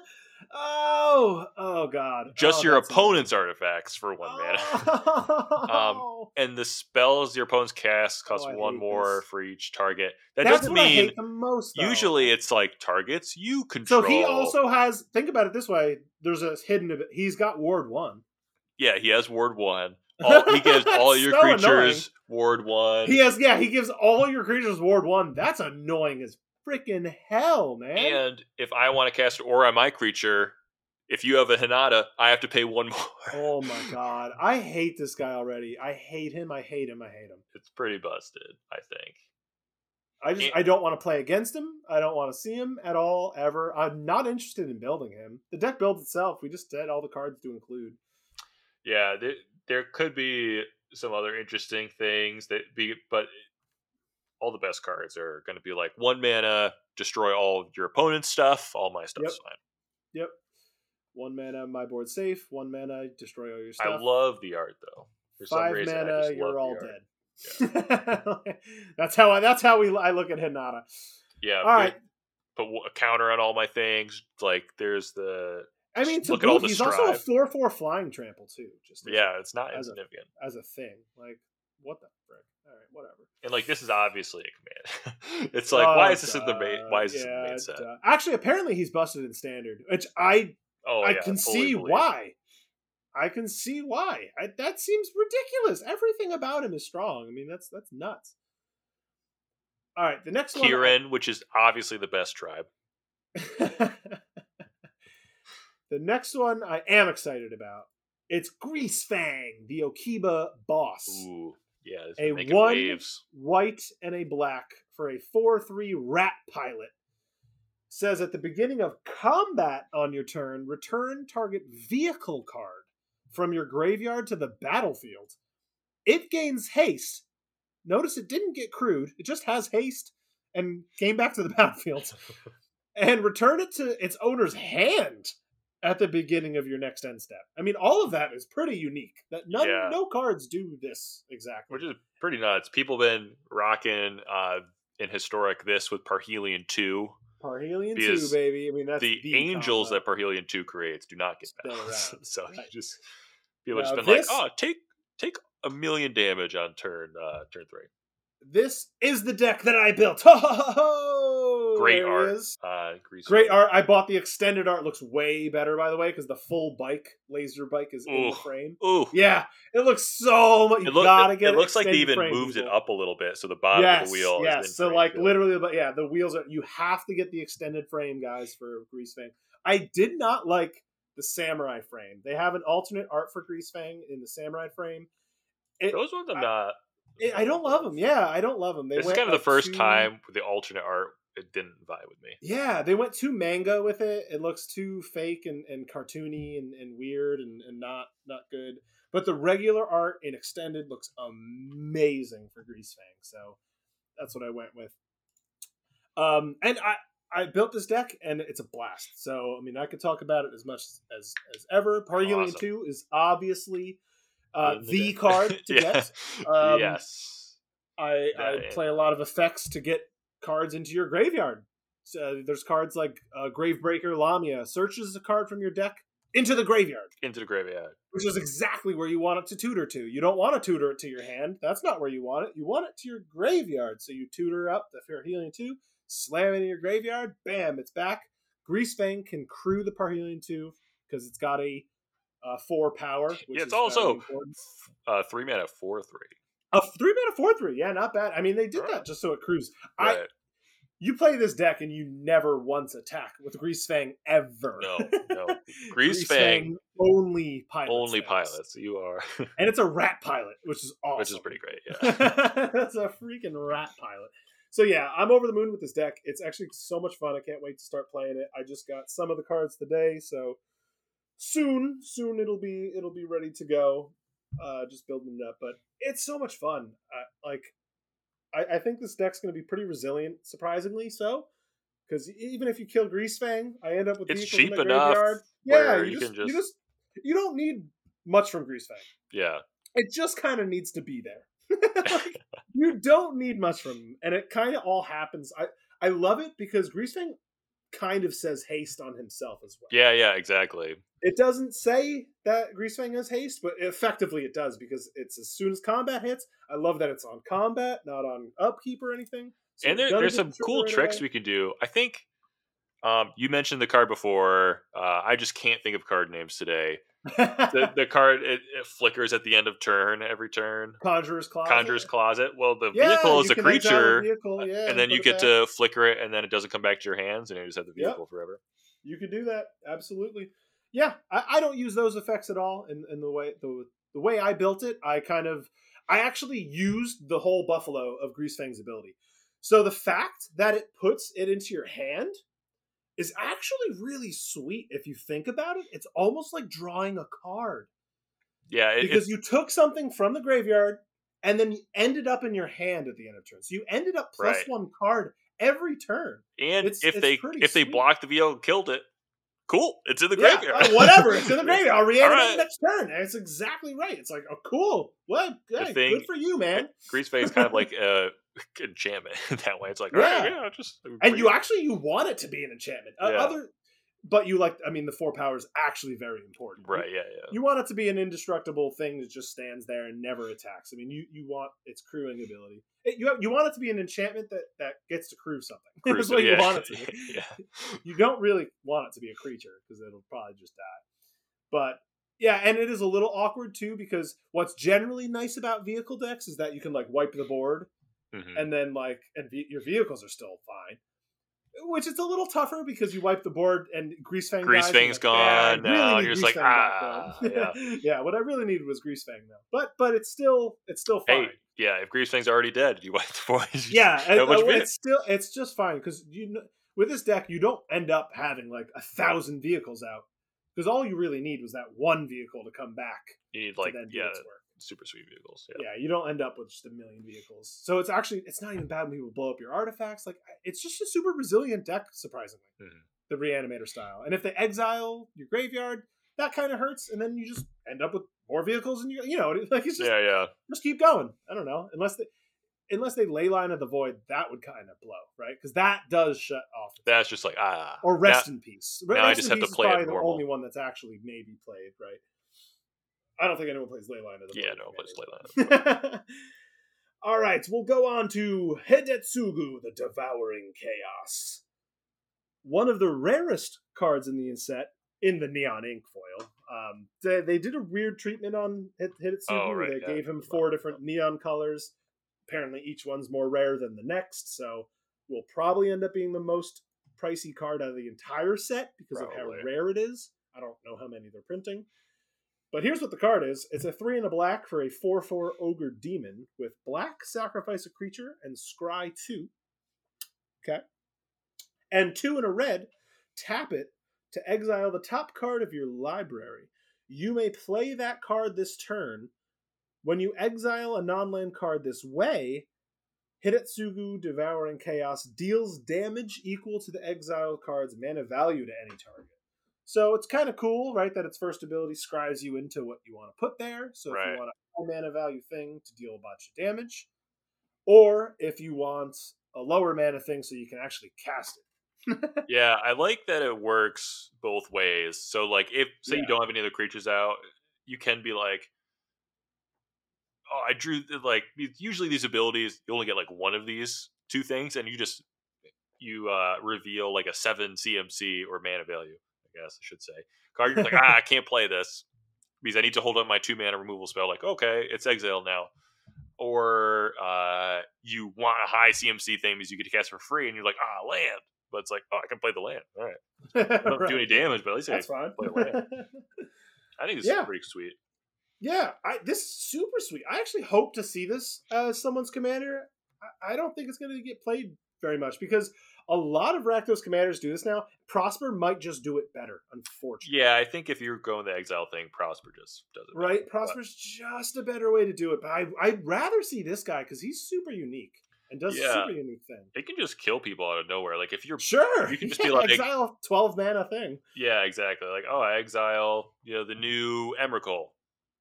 13 damage to you. It's like, okay, I guess I'm dead. All right. Yeah, absolutely. That ability is super unique and super sweet. So I actually really like Hidetsugu. This is the next one's probably the most popular out of the set so far.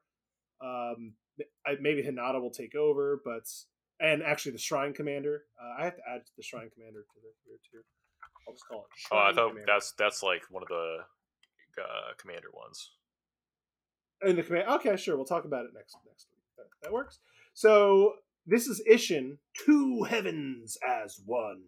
I love just that text. That's hilarious. So sweet, yeah. A red, white, and black, so Mardu, human samurai 3/4. If a creature attacking causes a triggered ability of a permanent you control to trigger, that ability triggers an additional time. So everyone so cool. relates these effects now to Panharmonicon effects. So this is a Panharmonicon for attacking triggers, which is just really good. I mean, this is just solid, and it's going to be really fun. You could do this. What I like specifically about his ability, as compared to some of the other ones that we did before, is although this deck builds itself, you can go so many different ways with it. Yeah, like you could be aggressive, almost like it could be all attacking triggers that are your stuff attacking. It could be all defensive triggers. There's so many ways. Yeah, there's so many things that could be like, when a creature attacks you get like a 1/1 or something like that, or you drain somebody for 1. It's like now you drain somebody for 2, and you have like 2 of those effects. Like, okay, now if I attack you with a 3/3, I'm down a life somehow. So this card, I'm excited to see people play. I'm not going to build it, but also people are going to since it's designed around the attack step, it's not like a spell casting thing where it's just like, you can just do this whatever. It's like, no, it's this specific phase, right? Yeah, which has all these rules. It could be everyone's attack step, right? It can be everybody's, but it's not like something. It's like, which I'm super glad instead of just your attack step. I think that would have been pretty like lame. Oh yeah, I would have been more annoyed at this card, but I love that it triggers off of anyone attacking. That's gonna feel cool. Yeah, and this feels like, obviously anything can be broken with infinite mana, but like there's so many commanders that are like, you have infinite mana, you just win the game. But this one's like, okay, I don't know. Is Ghostly Prison a triggered effect or no? I think there might be effects like that, but no. I would say it's not, right? Because it just says they have to pay 2. Because so you don't have to pay 4. Yeah, I bet that's going to be a funny one that like it's going to show up on its EDX a rec page, right? And like it's not going to work. It's not going to work. Yeah, because they can't attack unless you play 2. So 2 happens before Ishin's ability can trigger. It's not like you attack and then if they didn't pay 2, you untap it. Exactly. I'm sure there are cards like that, but since True. But that one specifically. All right, the next one's an interesting one. I don't know how good it'll be though. Katoz, the Silent Spider. 3 blue-black, so a Dimir human ninja 4/4. When Katoz, the Silent Spider, enters the battlefield, exile target card other than a basic land card from an opponent's graveyard. This part of the text doesn't matter, but it's search their graveyard, hand, and library for any number of cards with the same name. We're playing Singleton, doesn't matter. Then they shuffle. So it does force them to shuffle, though. You can force them to shuffle, Eric. So Maybe My your shuffle deck's deck. still alive. It's still. Your This is shuffle going deck- in the shuffle deck. I was gonna bring this up, but I'm glad you remembered my stupid idea for a shuffle forcing. Your shuffle deck is alive It's and gonna well in work. Kato's, It's okay? gonna work. I just need Anyway. to. There's more cards. Just add one in to the list. Now it says, for as long as you control Kato's, you may play one of the exiled cards, and you may spend mana as though it were mana of any color to cast it. So baseline, you play this card, you exile a non-basic land type card, and then you get to play it. Yep. Now, here's what's really odd about its ability, and this seems so confusing, but its language sounds like it's going to be able to cast all the cards it saw before. But that's incorrect. When it dies and goes to the command zone, Right. You play him again, it'll see all new. It's a brand new Kato's. It'll see all new cards. Yeah, those are permanently. If you play Those- this card, yeah. exile something, and before you get a chance to play it, they kill it. You play it again, cannot cast. Yeah. Yeah. The reason it has the language it does is because if they had 2 copies of something, you All can. those Shadowborn Apostle decks. Kato's hoses Shadowborn Correct. Apostle decks. I will be so mad when someone does that to me. In my show. Absolutely. I'd be like, my deck's not hoses even them. that good, man.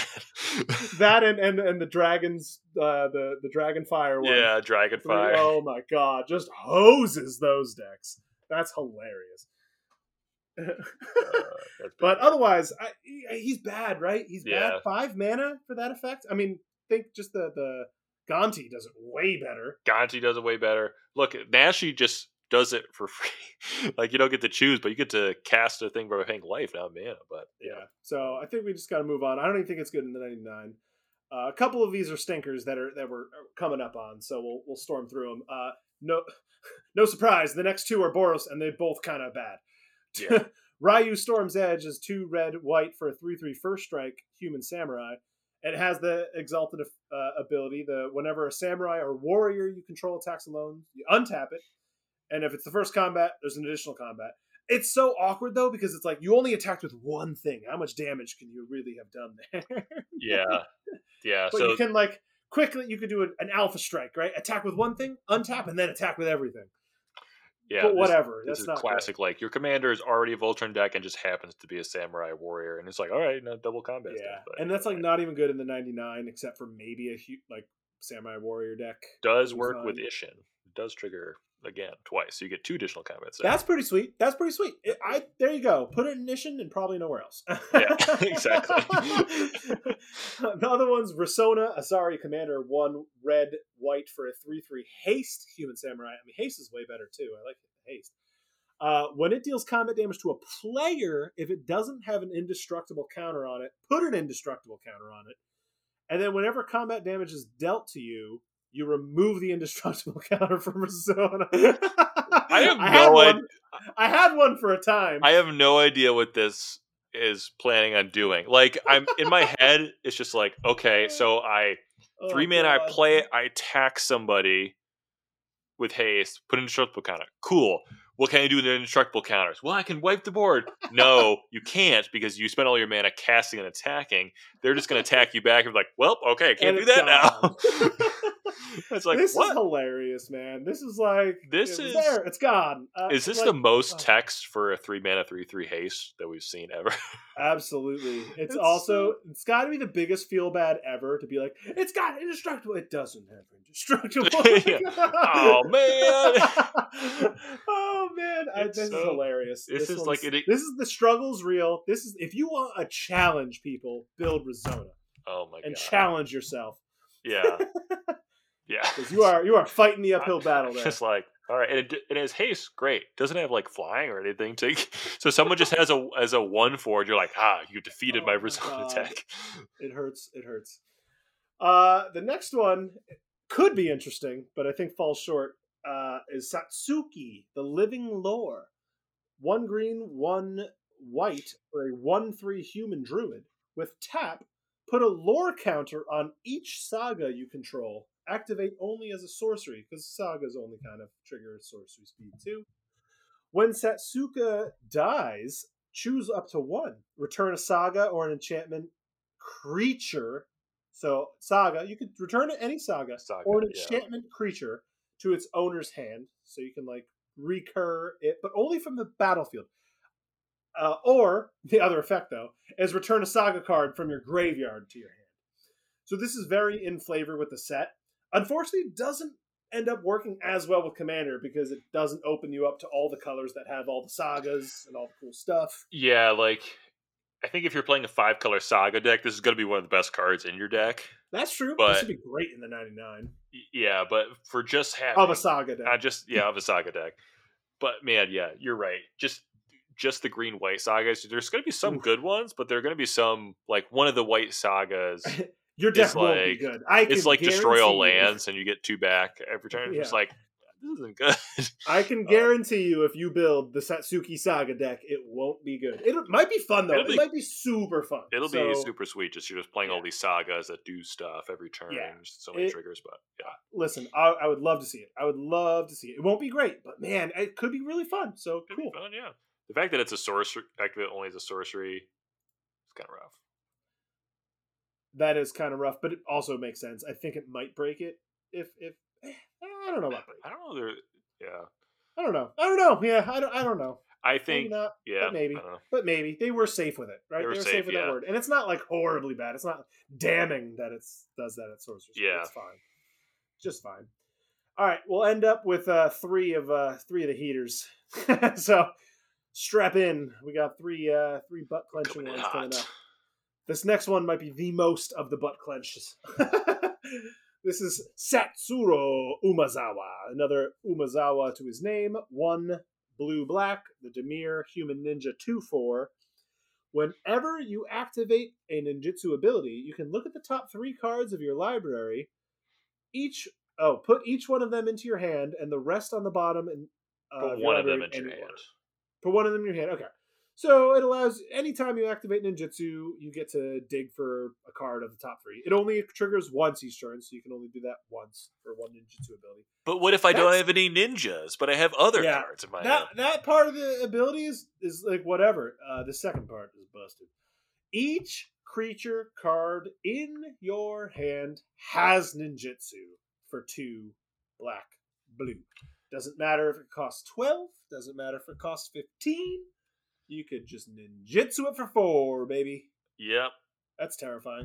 That's terrifying. That's pretty wild. That's that's instant Blightsteel Colossus.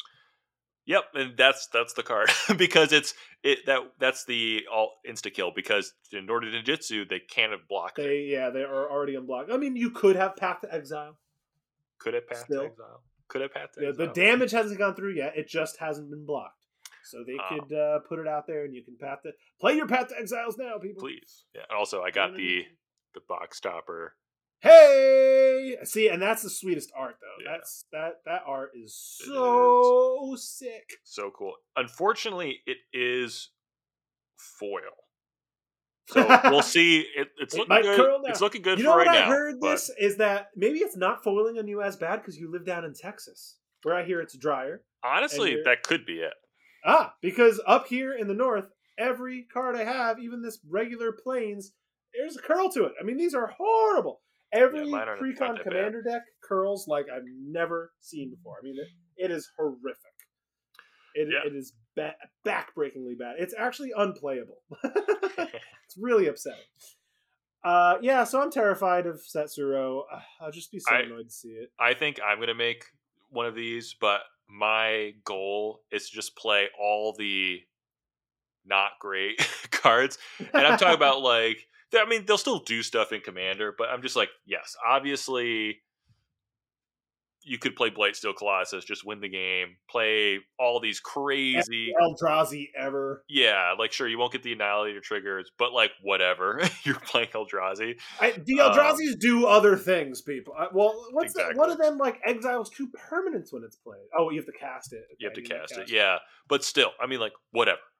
It's you still. Oh no! I only hit them for 13, and now have and it's not like these return to your hand. It's exactly you have them now, and now they're just out there. That one, I think, is indestructible.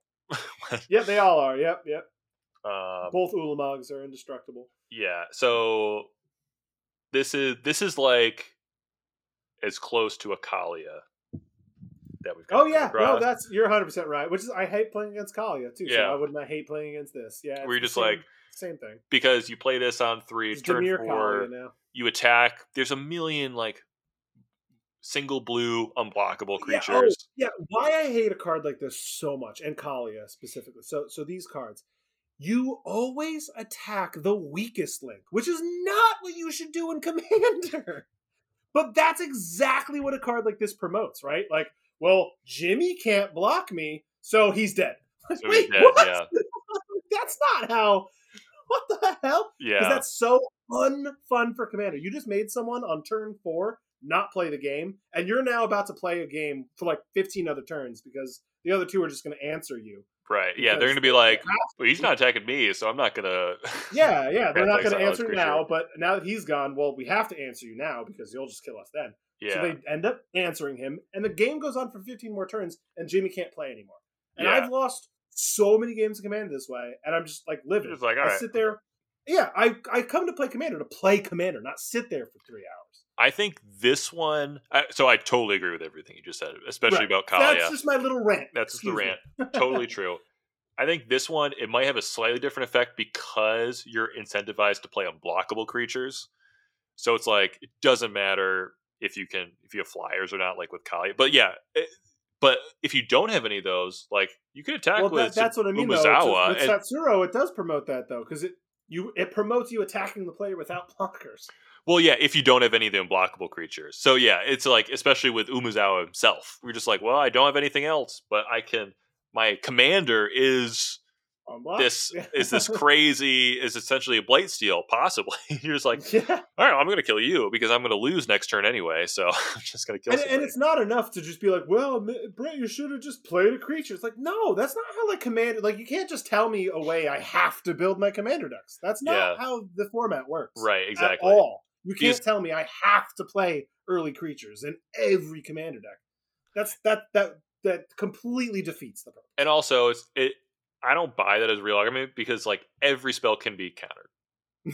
So it's just like, okay, well, you should play blue and play counter spells, and it's like, okay, so every deck is going to be Jin-Gitaxias decks. It's like, okay, cool, right, cool, buddy. That sounds like a great time. Like, those people just like, oh, well, just don't play the cards you want to play. It's like, you know what? Go play Modern. Go play Vintage. They're fun formats. They're great, and they're super competitive.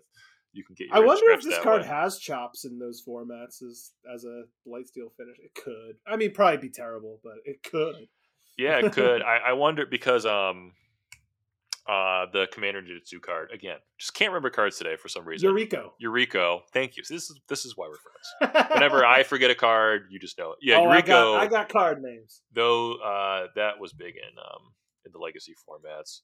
This one. Oh, okay. Yeah, I'm not surprised. I could see. It's possible. See that's it all I'm being saying. possible. Yeah, because it's 3 mana, 2/4 that can end the game. Yeah, that's what I mean. It's all it takes, right? It's all it takes sometimes. So. Yep. All right, the next one is quite annoying. Tameshi, the Reality Architect, is a 2 and a blue for a 2/3 Moonfolk Wizard. Yeah, we talked about this one together. Its ability is, and it's a Azorius commander because it has a white ability. We'll get into that in a second. But it has whenever one or more non-creature permanents are returned to hand, draw a card. So that's a really good, strong effect. Yeah. This ability triggers once each turn. I wish it just kind of said whenever one or more non-creature permanents you control are returned. That would be cool. That would be cool, and I don't know why it did that, because then its second ability, which is a Moonfolk ability, which is what they were known for, is returning lands. It's X and white. Return a land you control to its owner's hand. So this will trigger its first ability, by the way. Which I don't know why it's not the only thing that does it. You return, and so you get the effect of returning target artifact or enchantment card with mana value X or less from your graveyard to your battlefield, and you can activate it only as a sorcery, and that's a strong effect. That's a really strong effect. You reanimate an artifact or an enchantment, any artifact or enchantment for X or less, and all you do is return a land you control to your hand. But you get to draw a card with its and you ability. draw a card, and you don't have to tap this creature to do it. So you could do it Multiple once times a a turn. turn. Yeah, Yeah, it takes that. Then the land thing starts hurting. right. Yeah, but man, if you have like 7 or 8 lands and you're just looking for stuff, you can just be like, all right, I'm just gonna return this O-ring to the hand, or return the O-ring Which to the battlefield. its Instant second effect, speed. to be fair, I'm not Yeah. mad about. I think it's just a strong effect. I'm mad about its first effect because it's just going to promote people playing every bounce spell in the book. Because it promotes toxic commanding play. Even though it says it ugh. triggers only once each turn, that's once for everyone's turn cycle. So you could play the 1 mana bounce spell on that guy's turn, draw a card. 1 mana spell on that guy's turn, draw a card. 1 mana spell on that guy's turn, draw a card. Yeah, You just returned everyone's permanent. Your hand's full. Right. and And you're thank still God it continuing. said non-creature, but still, that almost doesn't matter because That's there's the only thing it says, though. I wish it should just say permanent you control. That would be return cool. to hand. Yeah, but yeah, Draw a card. it promotes all because every card, every instant spell essentially cantrips, which means that if you play this, you're never going to run out of gas. Nope. And since you're playing instant spells, you can always hold up counterspell, card draw. Sorry if you're someone who likes this type of deck because we just bag on you. We are just destroying you, but yeah, this is annoying. But the problem isn't. I mean, it is kind of with the deck, but it is also with like how people play it, which is just like, hey, we're going to play a game that's going to last 50 turns. I'm not going to end the game at all, but I'm going to make sure no one has a good time. And that's the kind of play pattern. Like if you're just going to combo off and win on turn 8, I'm totally fine with that. I don't really care too much. And if you're countering all my spells to do stuff, and it's turn 8, that's fine. Shuffle up, go again, maybe turn like 10 or 14 or whatever. But I hate the like, oh no, I can't. There have been people in one of my local game stores back in Rochester who was like, oh no, I don't really have a way to win the game. I just have this unblockable land. That's the only way I can win this game. And it's like a 2/3 creeping tar pit. I was just like, I hate you. This is a miserable game. It's just like, okay, because it's like, oh yeah, just draw all these cards and counter everything. And it's like all this stuff. I'm just like, oh yeah, I just have a way to infinite mana, counterspell buyback, and creeping tar pit. That's the only way I win the game. God. And it's just like, okay, and sure, we just shuffle up when he has that combo out. But I'm just like, who hurt you? Yeah, so we're not huge fans of this card, obviously. Right. For many reasons. If you build this bouncing your own stuff, I would love to play against that deck. It's still like with what it says, like you can build it cool ways, and it could be perfectly fine. So cool. It could be super cool. I just fear the deck that, it's just these annoying everyone bounce everything decks, and you're like, that's so annoying. Yeah, but its effects are cool. Really cool. I wish they changed a few of its words, and I think I would have been in love with this guy. Yeah, it's been so sweet. Just the way they have it printed, I'm like, oh no. We're just picturing people that, not in our play group, thank God, but just out there that'll just be like, oh, this is my whole, like, Tamashi, that's my win con. It's a blockable 2/3, and it's going to take 11 turns per person to win. It's like, all I do is bounce stuff, draw cards. Sounds horrible. Yeah, that's not enough, people. If you think like, oh, but their life totals will be lower, it's not enough. It's not enough. You just won't get there. Yeah. The last one, I think, is a sweet one. Okay? Last one's a sweet one. Tatsunari, the Toad Rider. Yes. 2 and a black for a 3/3 Toad Rider. No, he's a human ninja. Whenever you can, I wish he was a Toad Rider. I wish they said like Tatsunari Toad Rider, legendary creature Toad Rider. I'd be like, yes. Perfect. Yeah, why not?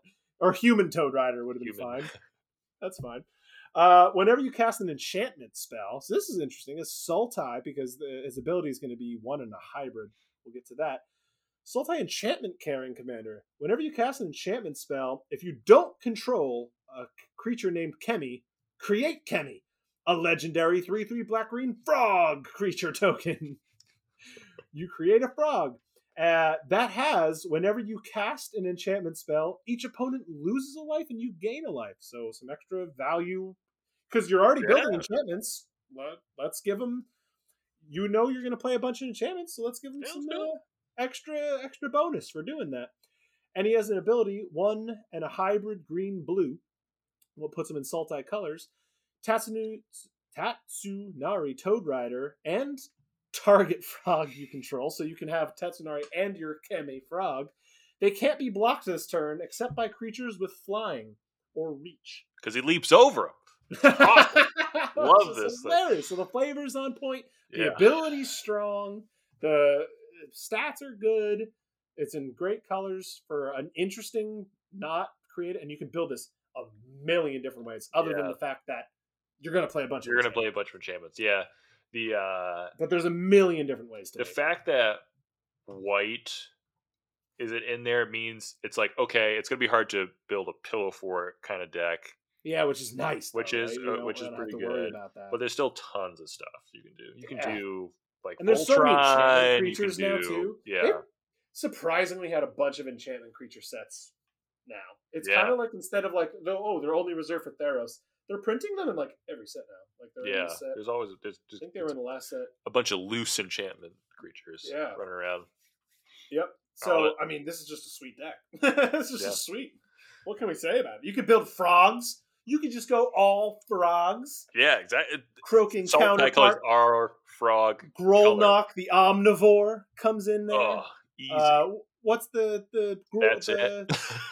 What's the Golgari one that's really good? The Gitrog monster. Gitrog monster. That's right. Didn't have a name. That's why it's just called the Gitrog monster. Gitrog monster. The Gitrog monster. Gitrog monster. I knew you'd know that one because you play that one in the deck. So.